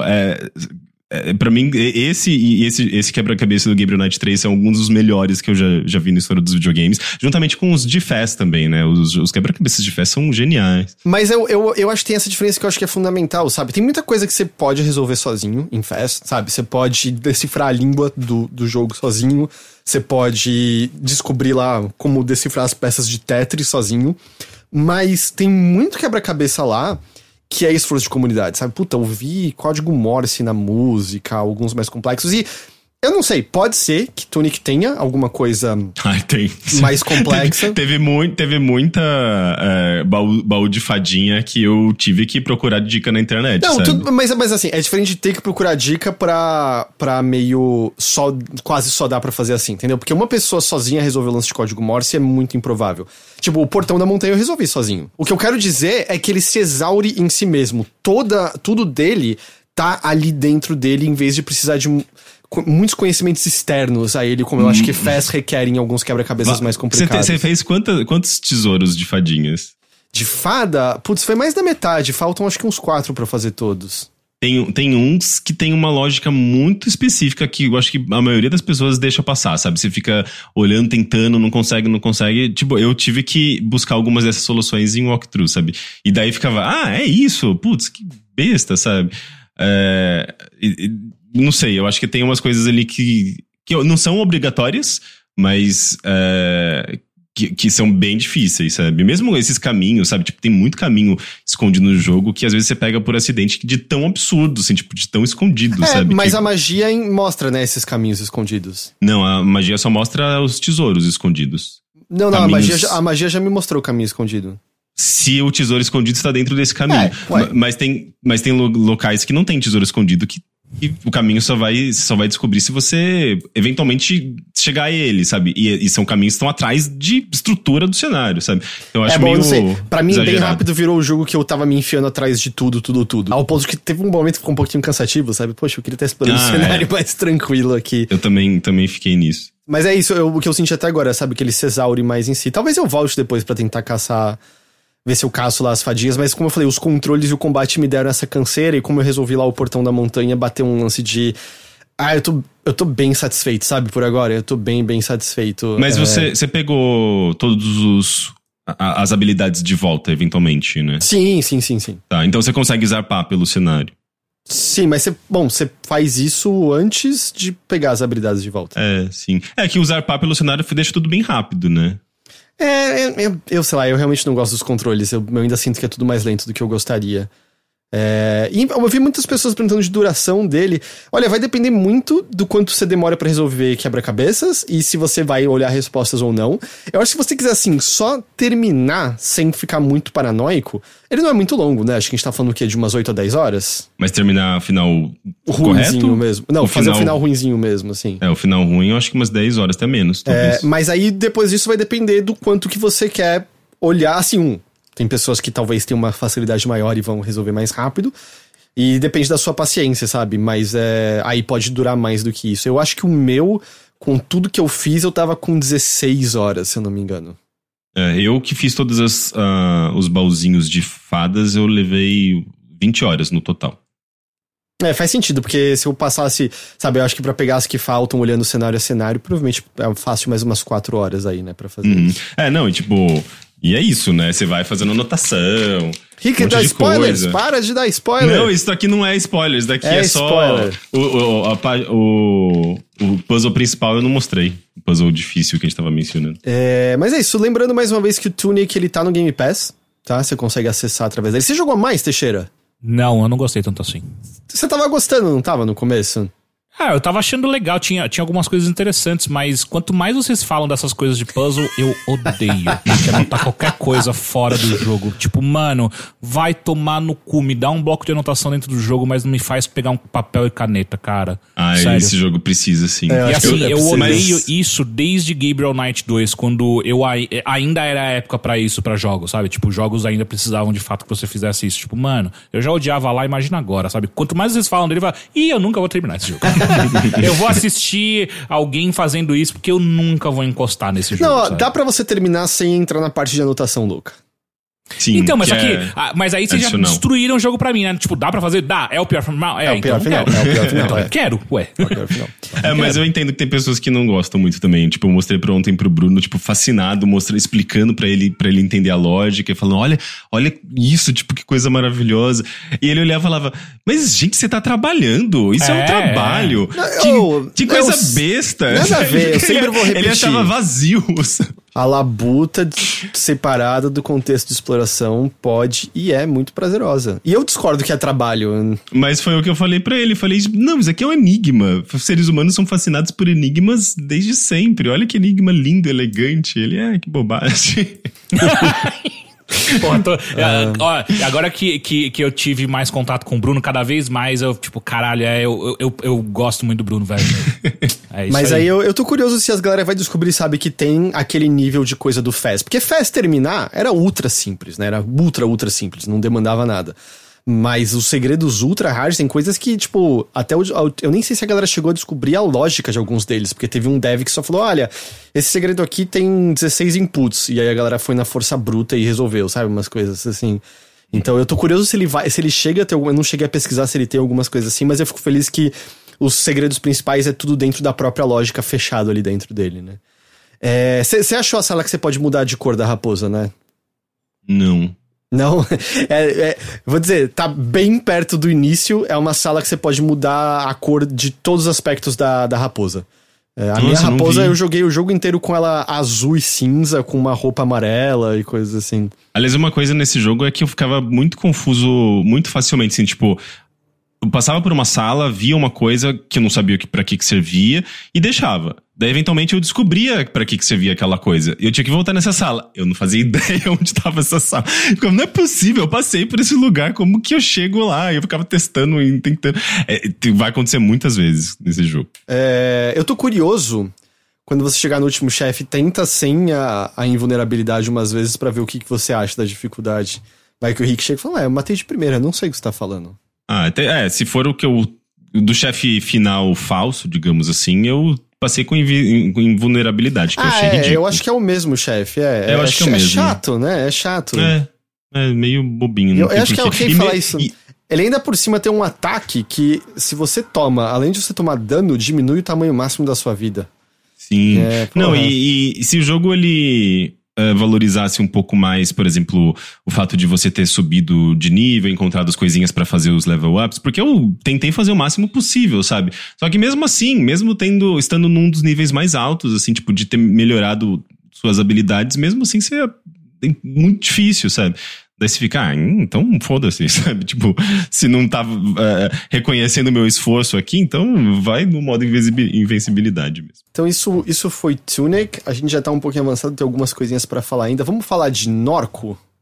Vamos falar de Norco. Tem Norco. Tô muito interessado. Você não chegou a jogar nada, Teixeira? Não, só vi o anúncio dele e nunca mais vi nada. Já a gente adianta, Norco ele tá no Game Pass de PC, ele só saiu pra PC, ele tá à venda no Steam também, mas se você assina Game Pass, ele tá no Game Pass de PC. Quanto que ele tá no Steam, aliás? Eu acho que não é muito caro. R$24 no momento. Normalmente ele é 29, no momento ele tá 24. É bem acessível. E ele, eu acho que o resumo é que ele é meio mais uma novela visual, mas com elementos de point and click, com leves quebra-cabeças. Eu não chamaria de novela visual porque a gente tem alguns vícios embutidos nesse gênero. Eu chamaria de uma ficção interativa. Uma ficção interativa, ok. Ele tem um quê de hyperlink game, né? Assim, de... Ficção interativa é bom. E Norco, eu vi até alguma pessoa falando, eu fui dar um Google e só vi um monte de bicicleta. Se você não botar Norco Game, você vai achar tanto bicicletas quanto... Aparentemente é o nome de uma droga, Norco. É uma mistura de dois... É uma mistura de 2 tranquilizantes, aparentemente. Caralho. Baseados em... Mas Norco é de fato uma região ali do sul da Louisiana, que é onde o jogo se passa. É por isso que tem esse nome. E ele... pode me cortar a hora que você quiser, Rick, mas... A maneira como eu descreveria é que é uma narrativa que trata muito de política e de família. E também, assim, da sua relação com lugares e a relação desses lugares com o lugar maior no qual eles se encontram e como ele é afetado por diferentes políticas e como isso afeta o microcosmo de diferentes pessoas. Mas pincelado com uma boa dose de, talvez, surrealidade, mas talvez também de... Não é psicodelia, mas um pouco daquela narrativa meio alucinatória de um Hunter Thompson da vida. Jogo de drogado. Jogo de drogado. Ele nem tem tanta presença de drogas assim, mas ele tem um pouco dessa coisa alucinatória nele. Eu vejo ele mais como um sci-fi... Punk. Sim, aquele clima meio deprimente, meio miserável, assim, num mundo sci-fi decadente, sabe? E ele tipo trazendo... o nosso mundo. E ele trazendo... Tanto é que ele faz comentários bem pertinentes sobre o nosso mundo, de certa forma. Ele e eu tem acho que muito de capitalismo tardio, mas com elementos de tecnologia mais avançada. Tipo, tem robôs nesse mundo, por exemplo. Mas eu acho que essa coisa alucinógena que você tá falando vem muito mais, não por uma psicodelia, uma coisa setentista, mas muito mais como se fosse uma sonolência, eu sempre esqueço a tradução dessa palavra, numb. Um amortecimento, uma dormência. Uma dormência, um amortecimento por conta desse mundo poluído, do estado mental das pessoas, como se elas tivessem estivessem passivas, assim, tipo, sendo carregadas num mundo em que elas não têm muita esperança, sabe? Então eu sinto que vem esse clima meio etéreo, assim, do jogo vem muito por conta disso, sabe? Tipo, ainda mais que você tá numa cidade que é conhecida pela poluição, refinarias de petróleo, e é um mundo de tecnologia, né? Tem descrição, né, das chamas, né, no topo das chaminés, a fumaça constante, o barulho constante das usinas funcionando e como isso está presente na cidade o tempo todo, da desvalorização do terreno das pessoas por conta da construção das fábricas e da incapacidade delas de terem qualquer chance de lutar contra isso, sabe? As fábricas vão chegar lá e ou você vai embora ou você fica e aos poucos perde tudo que você tem, das enchentes constantes também, de a usina de drenagem de água mais uma vez não funcionou nessa tempestade, então mais uma vez as pessoas perderam suas casas, mais uma vez as pessoas perderam todas essas coisas, e uma coisa muito descrita como rotina, né? Tanto que eu acho que logo no começo tem um lance de... Você se lembra das enchentes, e aí tem assim, a primeira, você pode escolher entre a primeira, a segunda e a terceira. E aí a primeira, você só tem alguns flashes do carpete molhado e da sua mãe tentando levar algumas coisas pro andar de cima. A segunda você já ajudou sua mãe depois da aula a renovar partes da casa que foram totalmente destruídas pelo negócio. A terceira foi quando morreu um monte de gente naquele pedaço da cidade. E eu gosto muito, depois você fala das 3, aparece a quarta. E aí você clica e a quarta vai acontecer daqui a não sei quantos anos. Vai ser a pior de todas e a quantidade de mortos que vão ocorrer vai ter sido o pior de todos. A cidade vai se desestabilizar pra sempre e a situação política... clima, lá em cima, mas hein, eu gosto que, tipo, ele tem essa visão futura. Eu queria que ele tivesse mais vezes até, isso não acontece com tanta frequência, mas ele tem essa visão futura do que tá acontecendo. Porque é um Estados Unidos com muitas coisas que você reconhece atual, mas já num momento ainda além do nosso, um pouco, não apocalíptico, mas assim, tem guerras civis rolando, exército, milícias internas de diferentes naturezas, como eu falei, tem robôs avançados coexistindo, né, como utensílios para humanos. Não é exatamente, é um entreponto entre a gente agora e Mad Max, é mais ou menos a impressão que dá, assim, Pô, que legal, hein? O tipo de nação que tem nos Estados Unidos ali naquele momento. Sim, e tudo muito também como consequência desse capitalismo, né, de exploração. A cidade em que você se encontra, ela é basicamente controlada por uma corporação, né? SHIELD. Então, ele tá fazendo bastante comentários políticos, sociais, é bem interessante. Como tudo isso tá integrado à narrativa, a essa atmosfera que ele tá... transmitindo pro jogador. É um jogo muito atmosférico, a trilha sonora é fantástica. A trilha sonora é muito boa, muito boa. É incrível, super ambiente, super melancólica, eletrônica, mas assim, com componentes muito crus, assim, que remetem a... Não é Vaporwave que eu tô querendo dizer, mas remetem a parece música de shopping, assim, tipo, música de shopping norte-americano meio distorcida e carregada com justamente, assim, elementos esquisitos. É como se, tipo, aquela música meio confortável de shopping que deixava as pessoas tranquilas, agora deixa as pessoas perturbadas. Só pra... Eu terminei já, você falou que umas 3 horas, é isso, Rick? Joguei 1h30, mais ou menos. 1h30, perdão. Ele não é um jogo muito longo, tá? E ele tem quebra-cabeças, mas não são quebra-cabeças complicados, então não tem nada que vai te travar por muito tempo.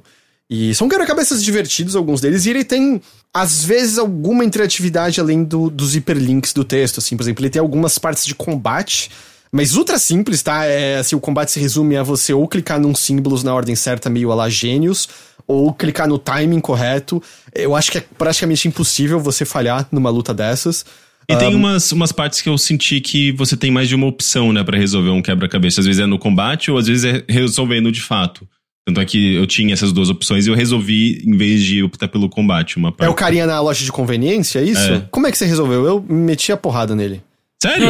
Eu peguei uma coisa que tava em casa, que eu já tinha reparado antes. Eu falei, é pra isso que serve. Daí eu voltei lá, peguei e entreguei pra ele. Não, sentei o cacete nele. E essas coisas determinam, porque o jogo ele lembra de ações que você fez ou escolhas narrativas que você fez, né? Isso fica meio determinado, assim. Tipo, você tem uma parte que você escolhe como que... Você escolhe a partir das opções ali, como se diz? Uma correntada na sua cara deixou você com uma cicatriz. As pessoas vão reparar nessa cicatriz eventualmente, sabe? Ah, não tomei essa coisas... correntada. Você não levou? Então não. Eu acho que foi isso. Eu acho que você escolheu uma outra opção que deu, às vezes, uma outra característica pro seu personagem. Ele tem um pra sua personagem, é a sua Kai, personagem, né? a Kay, é. A Kay, E a gente já dá a premissa rapidinho, mas você vai falar, ele tem um pouquinho, não constantemente, tá? Mas ele tem um pouquinho também aquilo do Kentucky Route Zero, em que as suas escolhas não estão necessariamente mudando o fluxo da história, mas estão mudando a sua interpretação do mundo e o que tá rolando ali, sabe? Por exemplo, alguém pergunta do relacionamento do seu pai já morto e da sua mãe, também quando começa o jogo já morta, como ele era. E você tem a opção de dizer, ela era distante, tratou ele mal, ou não, eles tentavam, eles eram doces um com o outro. E não tem resposta certa ou errada, é você determinando e construindo o seu personagem e o entorno dela como você quer, né? E a premissa é que a Kay, ela... Fugiu de casa, ela resolveu sair de casa e ela viajou pelos Estados Unidos e ela fez diferentes coisas, teve diferentes subempregos, se juntou a diferentes, quase milícias, vagou por diferentes áreas. Durante um certo tempo teve comunicação com a família. Sabia que a mãe... E ela foge justamente porque ela queria sair desse contexto de uma cidade pequena, de uma cidade quase interiorana, né? Essa coisa de... Ela queria explorar a liberdade dela. E sabia que a mãe tava doente quando ela foi embora. E ela tem noção, assim, de que a mãe não tá muito bem. O irmão, ela tem uma relação muito difícil. O irmão parece meio só... tá sempre metido com merda, sempre metido vendendo drogas, ou metido com drogas e nunca ficando no emprego por muito tempo e tal. Mas assim, num certo ponto da viagem, a Kay arremessa o celular dela num rio. Ela perde todo o contato com a família. E ela volta esse tempo depois pra casa. Ela sabe que a mãe faleceu. Ela volta pra cidade. E o irmão dela tá desaparecido. O irmão dela sumiu. Ela não sabe o que tá acontecendo. E ela resolve procurar o irmão. E quanto mais ela vai procurando o irmão, mais ela começa a descobrir coisas que a mãe dela estava envolvida, né? Tem segredos e uma vida à parte que a mãe tinha que ela não tinha a menor ideia. E ela começa a se envolver com isso e também envolver outras pessoas da cidade que conheciam a mãe, que conheciam o irmão, que conheciam ela, que estão ligados também numa oposição à SHIELD, que é essa empresa que tudo domina. E é meio a partir daí que a história se desenrola. Mas o que eu digo, assim, dessa parte alucinatória que ele tem, que eu acho que já fica claro desde o começo, é que assim que você tá voltando, você tá andando de ônibus e na estrada você vê um homem com um sorriso esquisito e uns olhos mortos olhando pra você. Nossa, é muito David Lynch, né, essa imagem. É muito aquele mendigo que aparece assim no stand-up. Twin Peaks, não é? No Hollywood Drive, no Mulholland Drive. Né? Na Cidade dos Sonhos. Lembra também o Alice's Undead, né? Qual que é ela? Aquele podcast. Sim, tem um quê disso, sim. E ela vê esse rosto e marca ela, fica meio queimado, assim, quase na retina dela. E o jogo tem uma espécie de mapa mental que novas informações da Kay vão sendo alimentados e vão sendo mostradas as ligações entre isso que ela conhece. E tem uma coisa dela falando, o sorriso, eu lembro desse cara em algum momento. Eu acho que eu já vi esse rosto me seguindo quando eu era criança antes. O que isso quer dizer exatamente? Então tem ali de cara já essa coisa esquisita, sabe? De... que é esse homem misterioso que tá seguindo ela? E a partir daí a história vai embora pra cristianismo, Jesus Cristo... Roberto Carlos. Ultradireita na internet...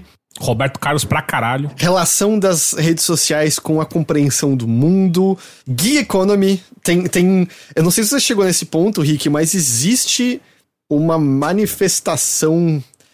A manifestação meio de uma espécie do consciente coletivo da gig economy baseado no uso de tecnologias desse...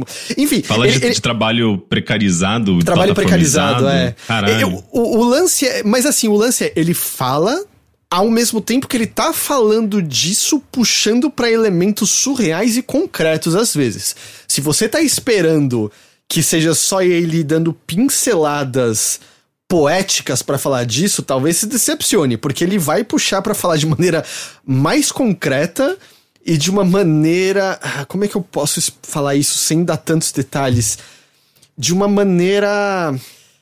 É difícil puxar, mas de uma maneira quase como um filme de terror, às vezes, de uma maneira quase mais concreta do que você imagina que vai ser. Os elementos são puxados de uma maneira mais concreta do que você vai ser. Você vai observar aquilo na sua frente, assim. Mas ele tá puxando gig economy, ele tá puxando precarização do trabalho, ele tá puxando plataformização de trabalho. Ele faz aquilo que ficção científica sempre fez de melhor, né? Que é justamente falar da nossa realidade a partir de uma visão distópica de mundo, a partir do que o mundo pode vir a se tornar a partir do nosso estado atual de mundo, né? De como a gente lida com tecnologia, de como a gente lida com política, né? Então é quase como um alerta, né?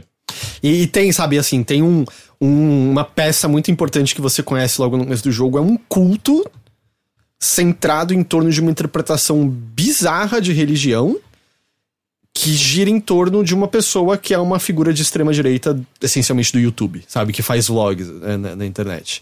Ou seja, basicamente Brasil, né? Basicamente o mundo, né? Basicamente o mundo.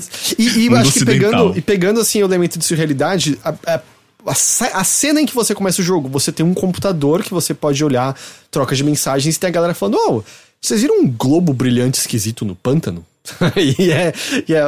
Sei lá, acho que eu vi também, hein? Que coisa estranha e tal. Então, tudo isso vai ser um fator no jogo, em certo momento. Ele não vai dar respostas de tudo, mas ele vai dar algumas respostas. E eu acho que talvez pra mim uma das grandes belezas dele é que ele oscila entre descrições mais literárias, mais rebuscadas, pra coisas mais direto ao ponto em diálogos, pra horas em que ele tá totalmente ok em falar só, eu vou ser engraçado. Vai ser escrachado, vai ser engraçado e vai ter umas piadas inusitadas. Tem uma piada opcional que envolve passar 30 segundos vendo uma pessoa mijar num urinol e que você acha que não acaba nunca e é tipo, continua e o barulho continua e para e volta o barulho e aí continua e é 30 segundos de um cara mijando num negocinho, sabe? Ele sabe meio que quando acho que eu não preciso fazer isso tudo ser tão sério o tempo todo. Eu posso às vezes fazer isso aqui ser mais leve, ser mais piada, ser mais escrachado, ser mais nojento também. Tudo isso eu acho que tá dentro dele o que eu aprecio. Ao mesmo tempo em que ele consegue, eu sinto que mudar a marcha e botar alguns momentos que eu acho que me pegaram bastante, assim. Eu quero dar um exemplo de uma fala que eu tive em certo momento. E você pode ter falas diferentes, dependendo do que você escolhe. Mas eu tive um momento que foi a Kay, eu com ela escolhi sentar no sofá, onde ela tá vendo a mãe dela. E a descrição é a seguinte: você senta no sofá e força sua mãe a prestar atenção em você. Quando ela vira o olhar pra você, a indiferença desaparece do rosto dela. E aí a mãe fala, eu queria só que você tivesse vindo um pouco mais cedo. Ela diz e pega na sua mão. Eu pensei que talvez a gente podia tomar café da manhã juntas, ou alguma coisa do tipo. Eu cheguei a sonhar sobre isso. E aí eu escolhi a opção, eu queria isso. E ela responde, era isso que eu esperava. Ela sorri, simplesmente que você queria isso. E porra, tá ligado? É meio que a realização de algo que não aconteceu, mas a felicidade de não aconteceu, mas eu saber que você queria é o suficiente pra mim. E quantas vezes a gente não se depara com momentos como esse, em que as coisas não aconteceram, mas saber que o outro lado desejava também é o suficiente pra, ok, eu acho que eu consigo ir pra frente daqui agora, sabe? Sim. Eu sinto que esse jogo ele tem essa qualidade literária, o texto é muito bem escrito e ele mas não o tempo todo, né? Ele não fica cansativo com as descrições literárias dele. Não, mas o que eu acho que o ponto principal é que ele não é longo, assim, o texto não é exagerado, não tem tanto, tipo, não é tô pensando aqui, sei lá, Disco Elysium. Acho que Disco Elysium tem uma quantidade bem grande de texto. Eu sinto que ele é mais contido. A fonte é maior até. É tudo bem mais resumido, assim, tipo, ele não... E isso não torna o jogo mais pobre em termos de texto. Tipo, o texto é conciso, ele é preciso, e ele descreve o que ele tem que descrever da maneira que ele tem que descrever os personagens, os cenários, os sentimentos.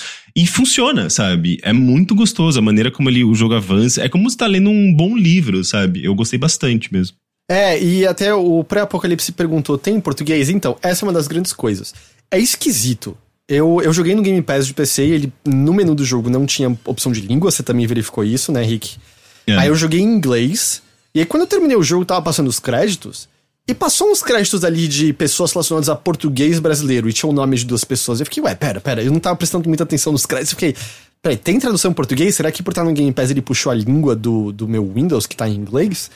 Mas eu fui ver no Steam, e no Steam só marca em inglês também. Então eu não sei o que raios é isso que apareceu nos créditos de português brasileiro, mas ele só tem em inglês. Tem algumas partes que é um inglês um pouco mais difícil do que a sua média de jogos, tá? Não sempre, eu acho que nos diálogos ele é bem mais direto ao ponto, mas tem algumas descrições, como eu falei, um pouco mais rebuscadas, termos específicos. Como está em Louisiana, ele mistura termos em francês, às vezes no texto, ele às vezes usa umas gírias. Ele menciona até acho que a cultura cajun local, né? Ele é bem...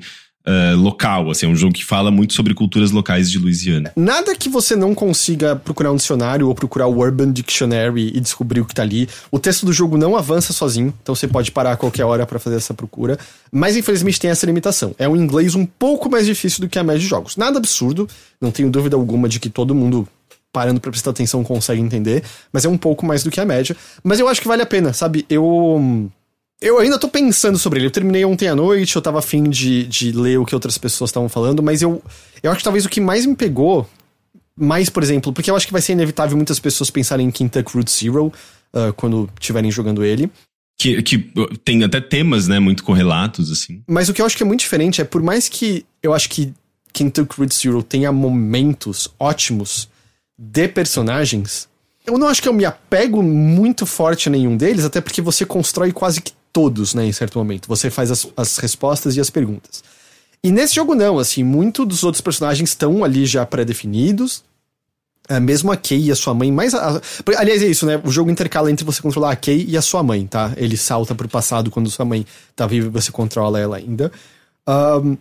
O que eu senti é que ele tem um pouco mais de calor humano nesse sentido, porque você conhece personagens e entende a relação entre eles, entende a frustração entre eles, entende essa relação entre família e as influências que a relação entre família tem. Uma espécie de peso que, por mais que você queira se livrar, parte sua tá meio presa a essa família, sabe? E você quer tentar resolver isso de alguma forma. O que eu acho que trouxe pra mim um calor um pouco maior pra ele, sabe? Do que eu senti jogando um Kentucky Route Zero. Ele tem uma pincelada de esperança ali que eu acho que contrapõe a miséria que você vai ver de cabo a rabo. E eu acho que também o humor dele também serve como contraposição pra isso. É que eu acho que ele também é um pouco mais terreno do que o Kentucky, né? O Kentucky, ele é muito louco, assim, ele vai pra uns lugares, assim, extremamente surreais, né? Nem sempre é muito sobre personagens, né? Às vezes é muito mais sobre o cenário, sobre alguns enigmas, algumas loucuras do jogo, né? Não sei. Mas eu também tô achando os personagens muito bem construídos, delineados, bem focado, né? Nessas relações. Isso acaba deixando o jogo... acaba fazendo com que a gente se identifique talvez mais fortemente com esses personagens. Eu ainda tô pensando mais, né? Sobre tudo que ele fala, ele tem umas horas que ele vai embora nos conceitos dele. Eu cheguei a fazer... Ele tem mais de um final, mas é meio ali no final, assim, que você dá uma resolvida meio em tudo, então não tem muito mistério. Perguntaram da duração. Ele não é muito longo, tá? Eu não sei se eu tenho como ver pelo Game Pass. Eu vou chutar que você terminou com umas 5 horas? Então, eu acho que foi mais ou menos umas 5, 6 horas pra terminar, tá? Eu acho que foi mais ou menos isso. Mas eu acho que vale muito a pena. Mais uma vez, tá no Game Pass. Se você não tem o Game Pass, tá 20 e poucos conto no Steam. Eu acho que é um preço bem, bem tranquilo, bem acessível. Eu acho que é uma narrativa interessante. Óbvio, você tem que gostar disso, né? Você tem que gostar de... como é que você tinha botado quando eu falei novela visual, Rick? Ficção interativa. Ficção interativa. Sem gostar de ficções interativas. Você vai ver cenários lindos, tá? Eu acho que é muito mais fácil apreciar a beleza de cenários dele do que de alguns outros jogos. Eu gosto muito da pixel art dos cenários e da música que acompanha eles. E ele também, eu acho interessante como ele tem essa escolha do texto ficar numa coluna bem a lá Disco Elysium, que eu gosto que os devs argumentam que é como a gente, sei lá, experimenta texto no Twitter, sabe? Você vai scrollando pra baixo e ele nunca vai lotar a tela de texto. De vez em quando sim, de vez em quando ele vira o lance de ser só texto descrevendo coisas e você imagina o que tá acontecendo ao seu redor.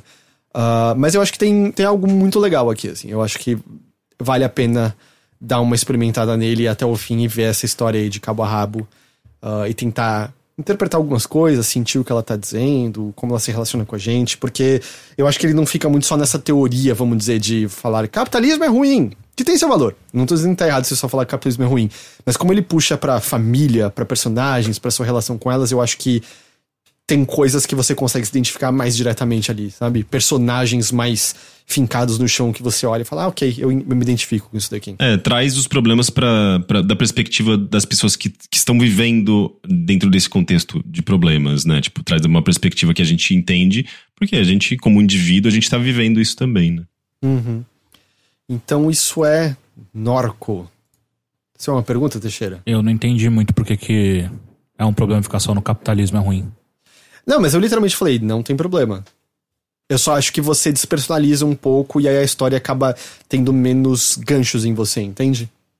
Eu acho que a gente se liga mais a personagens que representam temas do que a temas puramente abstratos. Ok, eu vou deixar passar.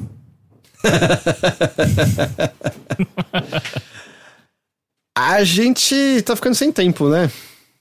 Tá, eu posso deixar só um recado? Deixa um recado. Sobre Tiny Tina's Wonderland. O recado é o seguinte: se você tem amigos pra jogar Tiny Tina's, desinstala e vai jogar Destiny. É isso. Não, tem qualquer diferença pros outros Borderlands? A temática. A temática é fantasiosa, não tá tão calcada no mundo de tecnologia, mas é basicamente a mesma coisa que você já jogou em qualquer outro Borderlands, com um cenário ainda mais feio. Se eu não suporto mais Borderlands, eu vou gostar desse jogo? Nossa, você vai amar. Cara, de verdade, tipo, é impressionante como eles não sabem fazer um jogo interessante, parece. Tipo, parece que eles só sabem uma... É como se alguém que aprendesse tocar piano e só sabe tocar uma música. Não sabe fazer outra música, só sabe tocar a mesma música sempre. Então... E não é nem caralho, mas pelo menos a música é boa. Não, é só uma música qualquer. É muito esquisito, cara. Mas o Darius até perguntou, eu lembro de ler isso, tem magia agora, não é isso? Ué, tem, mas só que o outros Borderlands também não tinha? Tem as habilidades, né, de cada personagem. É só magia. Então, assim, é meio triste, sabe? Tipo, são as mesmas piadas de sempre, o mesmo humor que é velho já, sabe? É um humor velho. Não tem mais... E não tem porquê de você seguir a história. Cara... E é feio, tá? É um jogo feio e... Você tá jogando aonde? PC. Ele é um jogo feio, ele é um jogo que tá mal otimizado, tá travando pra caralho, já li várias pessoas reclamando. E a principal coisa... que é jogar de galera, não está funcionando direito desde o lançamento. Então, eu não consegui jogar com absolutamente ninguém, só joguei sozinho. Cara, que tristeza de jogo, sabe? De verdade. Vai jogar Destiny 2, que tá incrível. Inclusive, eu preciso até jogar a última expansão, porque falam que tá muito foda. E é isso. Ô, Rick, aliás, perdão que eu acabei cortando. Se tinha mais alguma coisa que você queria falar de Norco, eu senti que eu esqueci de perguntar pra você antes de trocar de assunto. Não, ainda tenho que terminar, né? Então, tem mais nada? Então, não te cortei. Ok. Não, tá ótimo. Então isso foi um breve comentário de Tiny Tina's Wonderland, é isso? Uhum. E por algum motivo, eu tava com vontade desse jogo, eu não sei porquê. Talvez fosse sair um pouco do clima de Borderlands e ir pra algo mais mágico e tal, mas não mudou em absolutamente nada. Tipo, tudo se mantém igual, é bizarro. Eu posso falar uma coisa muito rápida. Muito rápida. A gente tem um ouvinte, o Caio, né? Ele trabalha Não você. Com K. Ele trabalha na Logitech, ele ouve a gente, é por conta dele que a gente pôde participar lá do dia do podcaster, e aí eu e o Rick ganhamos esses fones, e eu e o Teixeira ganhamos... Eu, o Teixeira e o Ghost, né, ganhamos esses Blue Yetis e tal. E aí, né, ele ouve o podcast, como eu mencionei. E alguns devem se lembrar, algumas semanas atrás, que eu tava falando lá de Gran Turismo, curtindo, e as pessoas perguntaram, Heitor, e aí, você vai pro próximo passo? Você vai usar uma direção? Eu falei, pô, seria legal, né? E aí... O Caio mandou uma mensagem falando assim, você quer emprestado por um tempo uma direção? Eu falei, posso? Sem comprometimento? Ele, sem comprometimento. E aí, eu estou alguns dias com essa belezinha aqui que vai fazer mais sentido pra quem tá vendo o vídeo. Mas eu tô com uma direção na mão. É a G29 da Logitech. Ela vai ficar comigo... Ele falou, pode ficar uns 2 meses com ela. Eu falei, beleza. E aí eu comecei a brincar com ela nesse fim de semana. Tá jogando Elden Ring, obviamente. Elden Ring com ela. Eu joguei Gran Turismo 7, né, com ela. Oh, é outro jogo. Meu Deus, que coisa deliciosa, que coisa maravilhosa, assim, eu tava apanhando pra cacete no começo, né, porque tô acostumado com o manete, né, em vez da direção. Tava falhando em fazer umas curvas, mas aí foi pegando jeito. Cara, dá pra entender muito melhor várias coisas. Muitas. Por exemplo, tá ligado quando às vezes você derrapa e você não tem a menor ideia porque se derrapou? Não, ok, só acontece comigo isso, beleza. Não, mas sim, é normal, né? Com a direção, você sente a força mecânica dela puxando pro outro lado, meio dizendo, ok, eu tô perdendo o controle por esse lado, deixa eu segurar isso daqui pro carro ficar estável. Ou coisas como você tá numa reta com um carro um pouco estável e meio que ele começa, tipo, ok, eu preciso segurar isso daqui mesmo, porque ela tem uma força mecânica, né, a direção. Ela puxa de um lado pro outro, dependendo do que você tá fazendo. Tipo, você tá numa reta, ok, eu preciso segurar, porque meu carro não tem controle disso daqui agora, assim. Então, eu sinto que eu tenho... Assim, eu tô, no geral, derrapando mais do que antes ainda, porque ainda eu tô pegando jeito. Mas quando eu tô acertando, eu tenho acertado o tracejado das curvas muito melhor do que eu tava acertando no controle. Não só por ser mais fácil controlar, vamos dizer, um pouquinho da direção e a hora de fazer muito, como também é muito mais fácil de, com o pedal, controlar uma meia aceleração porque, tipo, é difícil no gatilho do controle, né? Você tá solto. Tipo, no gatilho o que acontece é que eu vou meio aperta, solta. E assim, e tem o rolê que você sabe dirigir, né? E eu acho que isso ajuda, né? Existe uma... Eu já joguei algumas vezes com controles talvez não tão legais quanto esse, mas eu já joguei quando você joga com um controle desse, ativa, né, a memória muscular do corpo, né? Tipo, você sabe o que é acelerar muito, acelerar pouco, é muito louco. Tô num momento, assim, eu voltei com uma assistência que eu tinha desligado e agora eu tô aos poucos indo desligar de novo, né? Porque é um reaprendizado, tem coisas que no início é mais difícil, assim, até a questão da fisicalidade, sabe? Tem horas que você tem que girar mais, mas ao mesmo tempo funciona e tipo, pra quem tem direção deve estar meio... isso é óbvio, Heitor, eu sei, mas fazia muito tempo que eu não pegava numa direção em casa, mas tem o lance de quando você faz curva com o carro, em que você só solta um pouquinho a mão e a direção vai deslizando de volta na sua mão pra centralizar, sabe? E aí você vai começando a pegar o jeito, fazendo lá as curvas, não sei o que lá, e você consegue sentir. Só pra deixar claro, Detran, o Heitor nunca solta a mão do volante, tá, Detran? Tá tudo bem. Não, mas sabe quando você vai soltar pra ela ficar reta de novo? Você solta e ela vai deslizando na sua mão. Detran, o Heitor nunca solta a mão do volante, ok? E também, ao mesmo tempo, é engraçado, eu tava fazendo umas provas com aqueles muscle cars americanos, e eu sempre fui ruim de controlar esses carros já no manete, na direção, então tava treta, tá ligado? Tinha umas horas que eu tava derrapando e eu não tava entendendo. E aí, tava num ponto que tinha umas horas que eu queria desistir pra recomeçar a corrida, e eu tava derrapando tanto que eu tinha que esperar, porque a direção tava girando de um lado pro outro, eu não conseguia parar pra apertar o start, tá ligado? Era difícil. Mas é muito bom, é muito, muito bom, assim, é outro jogo, faz muita diferença.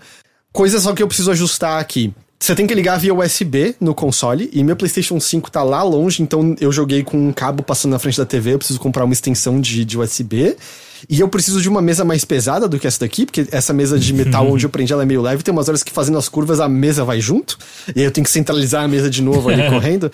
Mas fora isso, putz, tá uma delícia, e é outra experiência, tá ligado? É outra experiência. Eu não tô dizendo de maneira nenhuma que não dá pra jogar no controle, não chegue perto de mim. Não, dá. Mas é outra coisa, você sente de outra maneira os carros, você, sabe, sente eles brigando com você e você dominando eles mesmo, sabe? De uma maneira que o controle não te passa mesmo, assim, e é uma delícia, eu gostei demais. A única coisa que não tem aí nesse rolê é o freio de mão, né? Não, eu acho que até dá pra você comprar, porque eu sei que dá pra comprar o câmbio manual pra você encaixar junto, se você quiser. Caralho, isso ia ser muito foda. Mas não, ter os pedais... Porque até o pedal, eu acho que são 3 pedais, né? Eu acho que tem o pedal da embreagem, se você quiser. Ah, é? Bom, tem que fazer uma live agora, né? É isso. Eu vou tentar depois fazer, quando eu vou comprar o extensor. Eu vou passar vergonha, tá? Eu vou derrapar pra um cacete ao vivo. Eu iria além, que faz uma live de Gran Turismo e depois uma de Farm Simulator. Eu preciso só ver, porque essa direção ela é pra PlayStation. Eu não sei se ela pode ligar em PC também. A entrada é USB, então talvez funcione no PC também, eu não tenho certeza. Mas então, lembrando mais uma vez, a Logitech me emprestou, muito obrigado. É uma G29, eu fui olhar o preço. E aí? É bom receber emprestado, né? Estão dizendo que rola no PC, mas só precisa baixar o app da Logitech. Então dá pra brincar no Euro Truck Simulator. Mas é uma coisa interessante como todos esses periféricos sempre foram uma coisa muito cara, né? Tipo, nunca teve um momento onde era de boa. Tipo, não, vou comprar um aqui só pra testar, pra ver e jogar alguns joguinhos. Porque a demanda é pequena e o negócio custa caro de produzir, né? Mas é doido. Muito obrigado por ter me emprestado, porque não rolaria de investir isso nesse momento, não. Sorteia pro chat. Não é minha, tem emprestado. Ele manda pro Caio, tipo, é o seguinte... Eu devolveria, mas agora tá com chat. Eu perguntei pro Ricardo o que fazer, ele falou, sorteia pro chat, Heitor. Não vai ter problema não, de boinha. E esqueceu de devolver só. Mas é só isso, eu só queria mencionar isso. Eu faço uma live depois com a direção. Boa. Pô, teve muita coisa, não deu nem tempo de falar de A Memoir Blue. Não. A gente deixa pra falar outros dias, gente. Eu preciso... Eu tô com fome também. Esqueci do Kirby. Fica pra próxima. Kirby é bonitinho. Com certeza. Eu acho que dos mais importantes a gente falou hoje. Desculpa, certeza que eu falei isso, vai ter alguém falando, como assim o Kirby não tá entre os mais importantes? Desculpa, eu acho que Norco, Tunic... Você sabe bem quem vai falar isso, né? Sei, é a Plat. Mas é isso por hoje. E, Teixeira, Oi. Você viu que tá cheio de coisa nova no Vampire Survivors? Eu vi, cara. E você viu qual é o roadmap dele? Não. São mais 9 personagens. 9, com arcanas diferentes e o caralho a 4. Tipo, e, já que você falou isso, acabou de sair um DLC da comunidade de modders para Slay the Spire. Ah, é?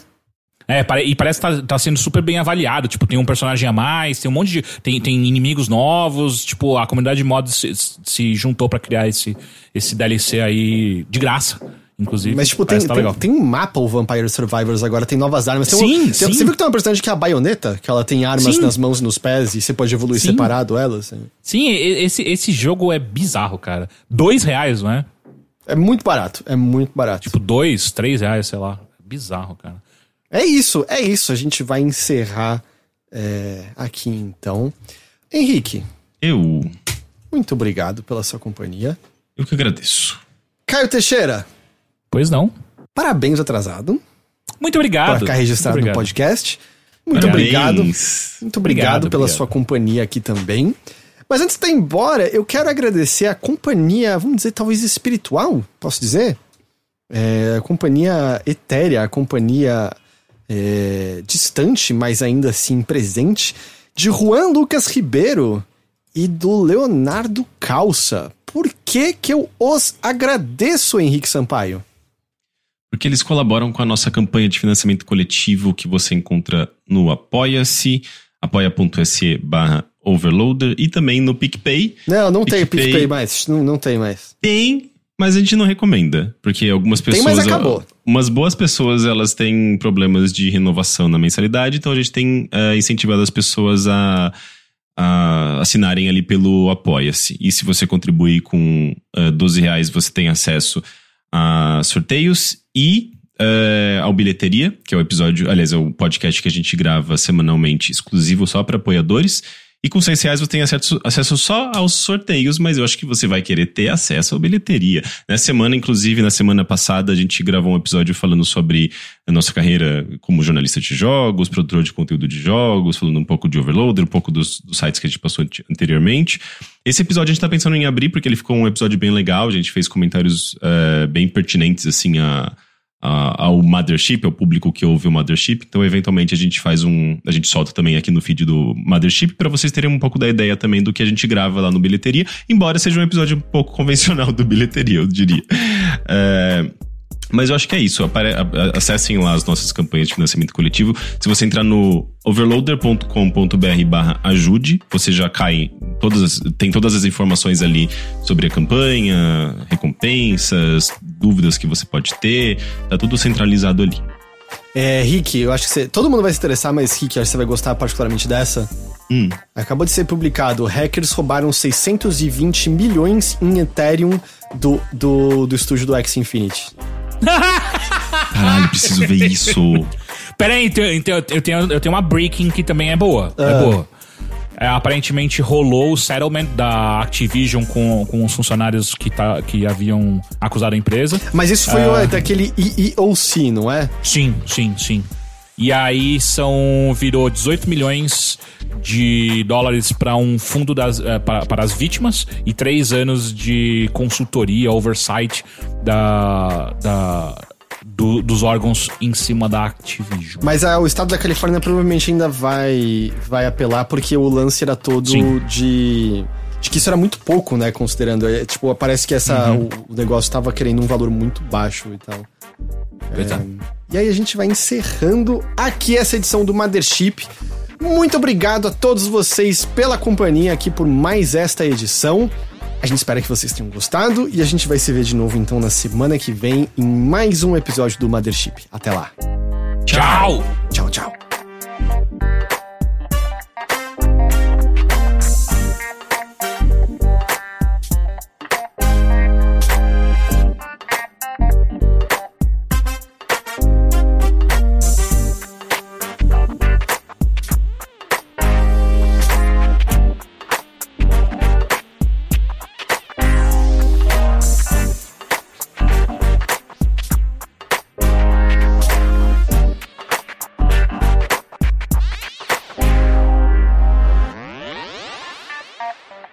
Yeah.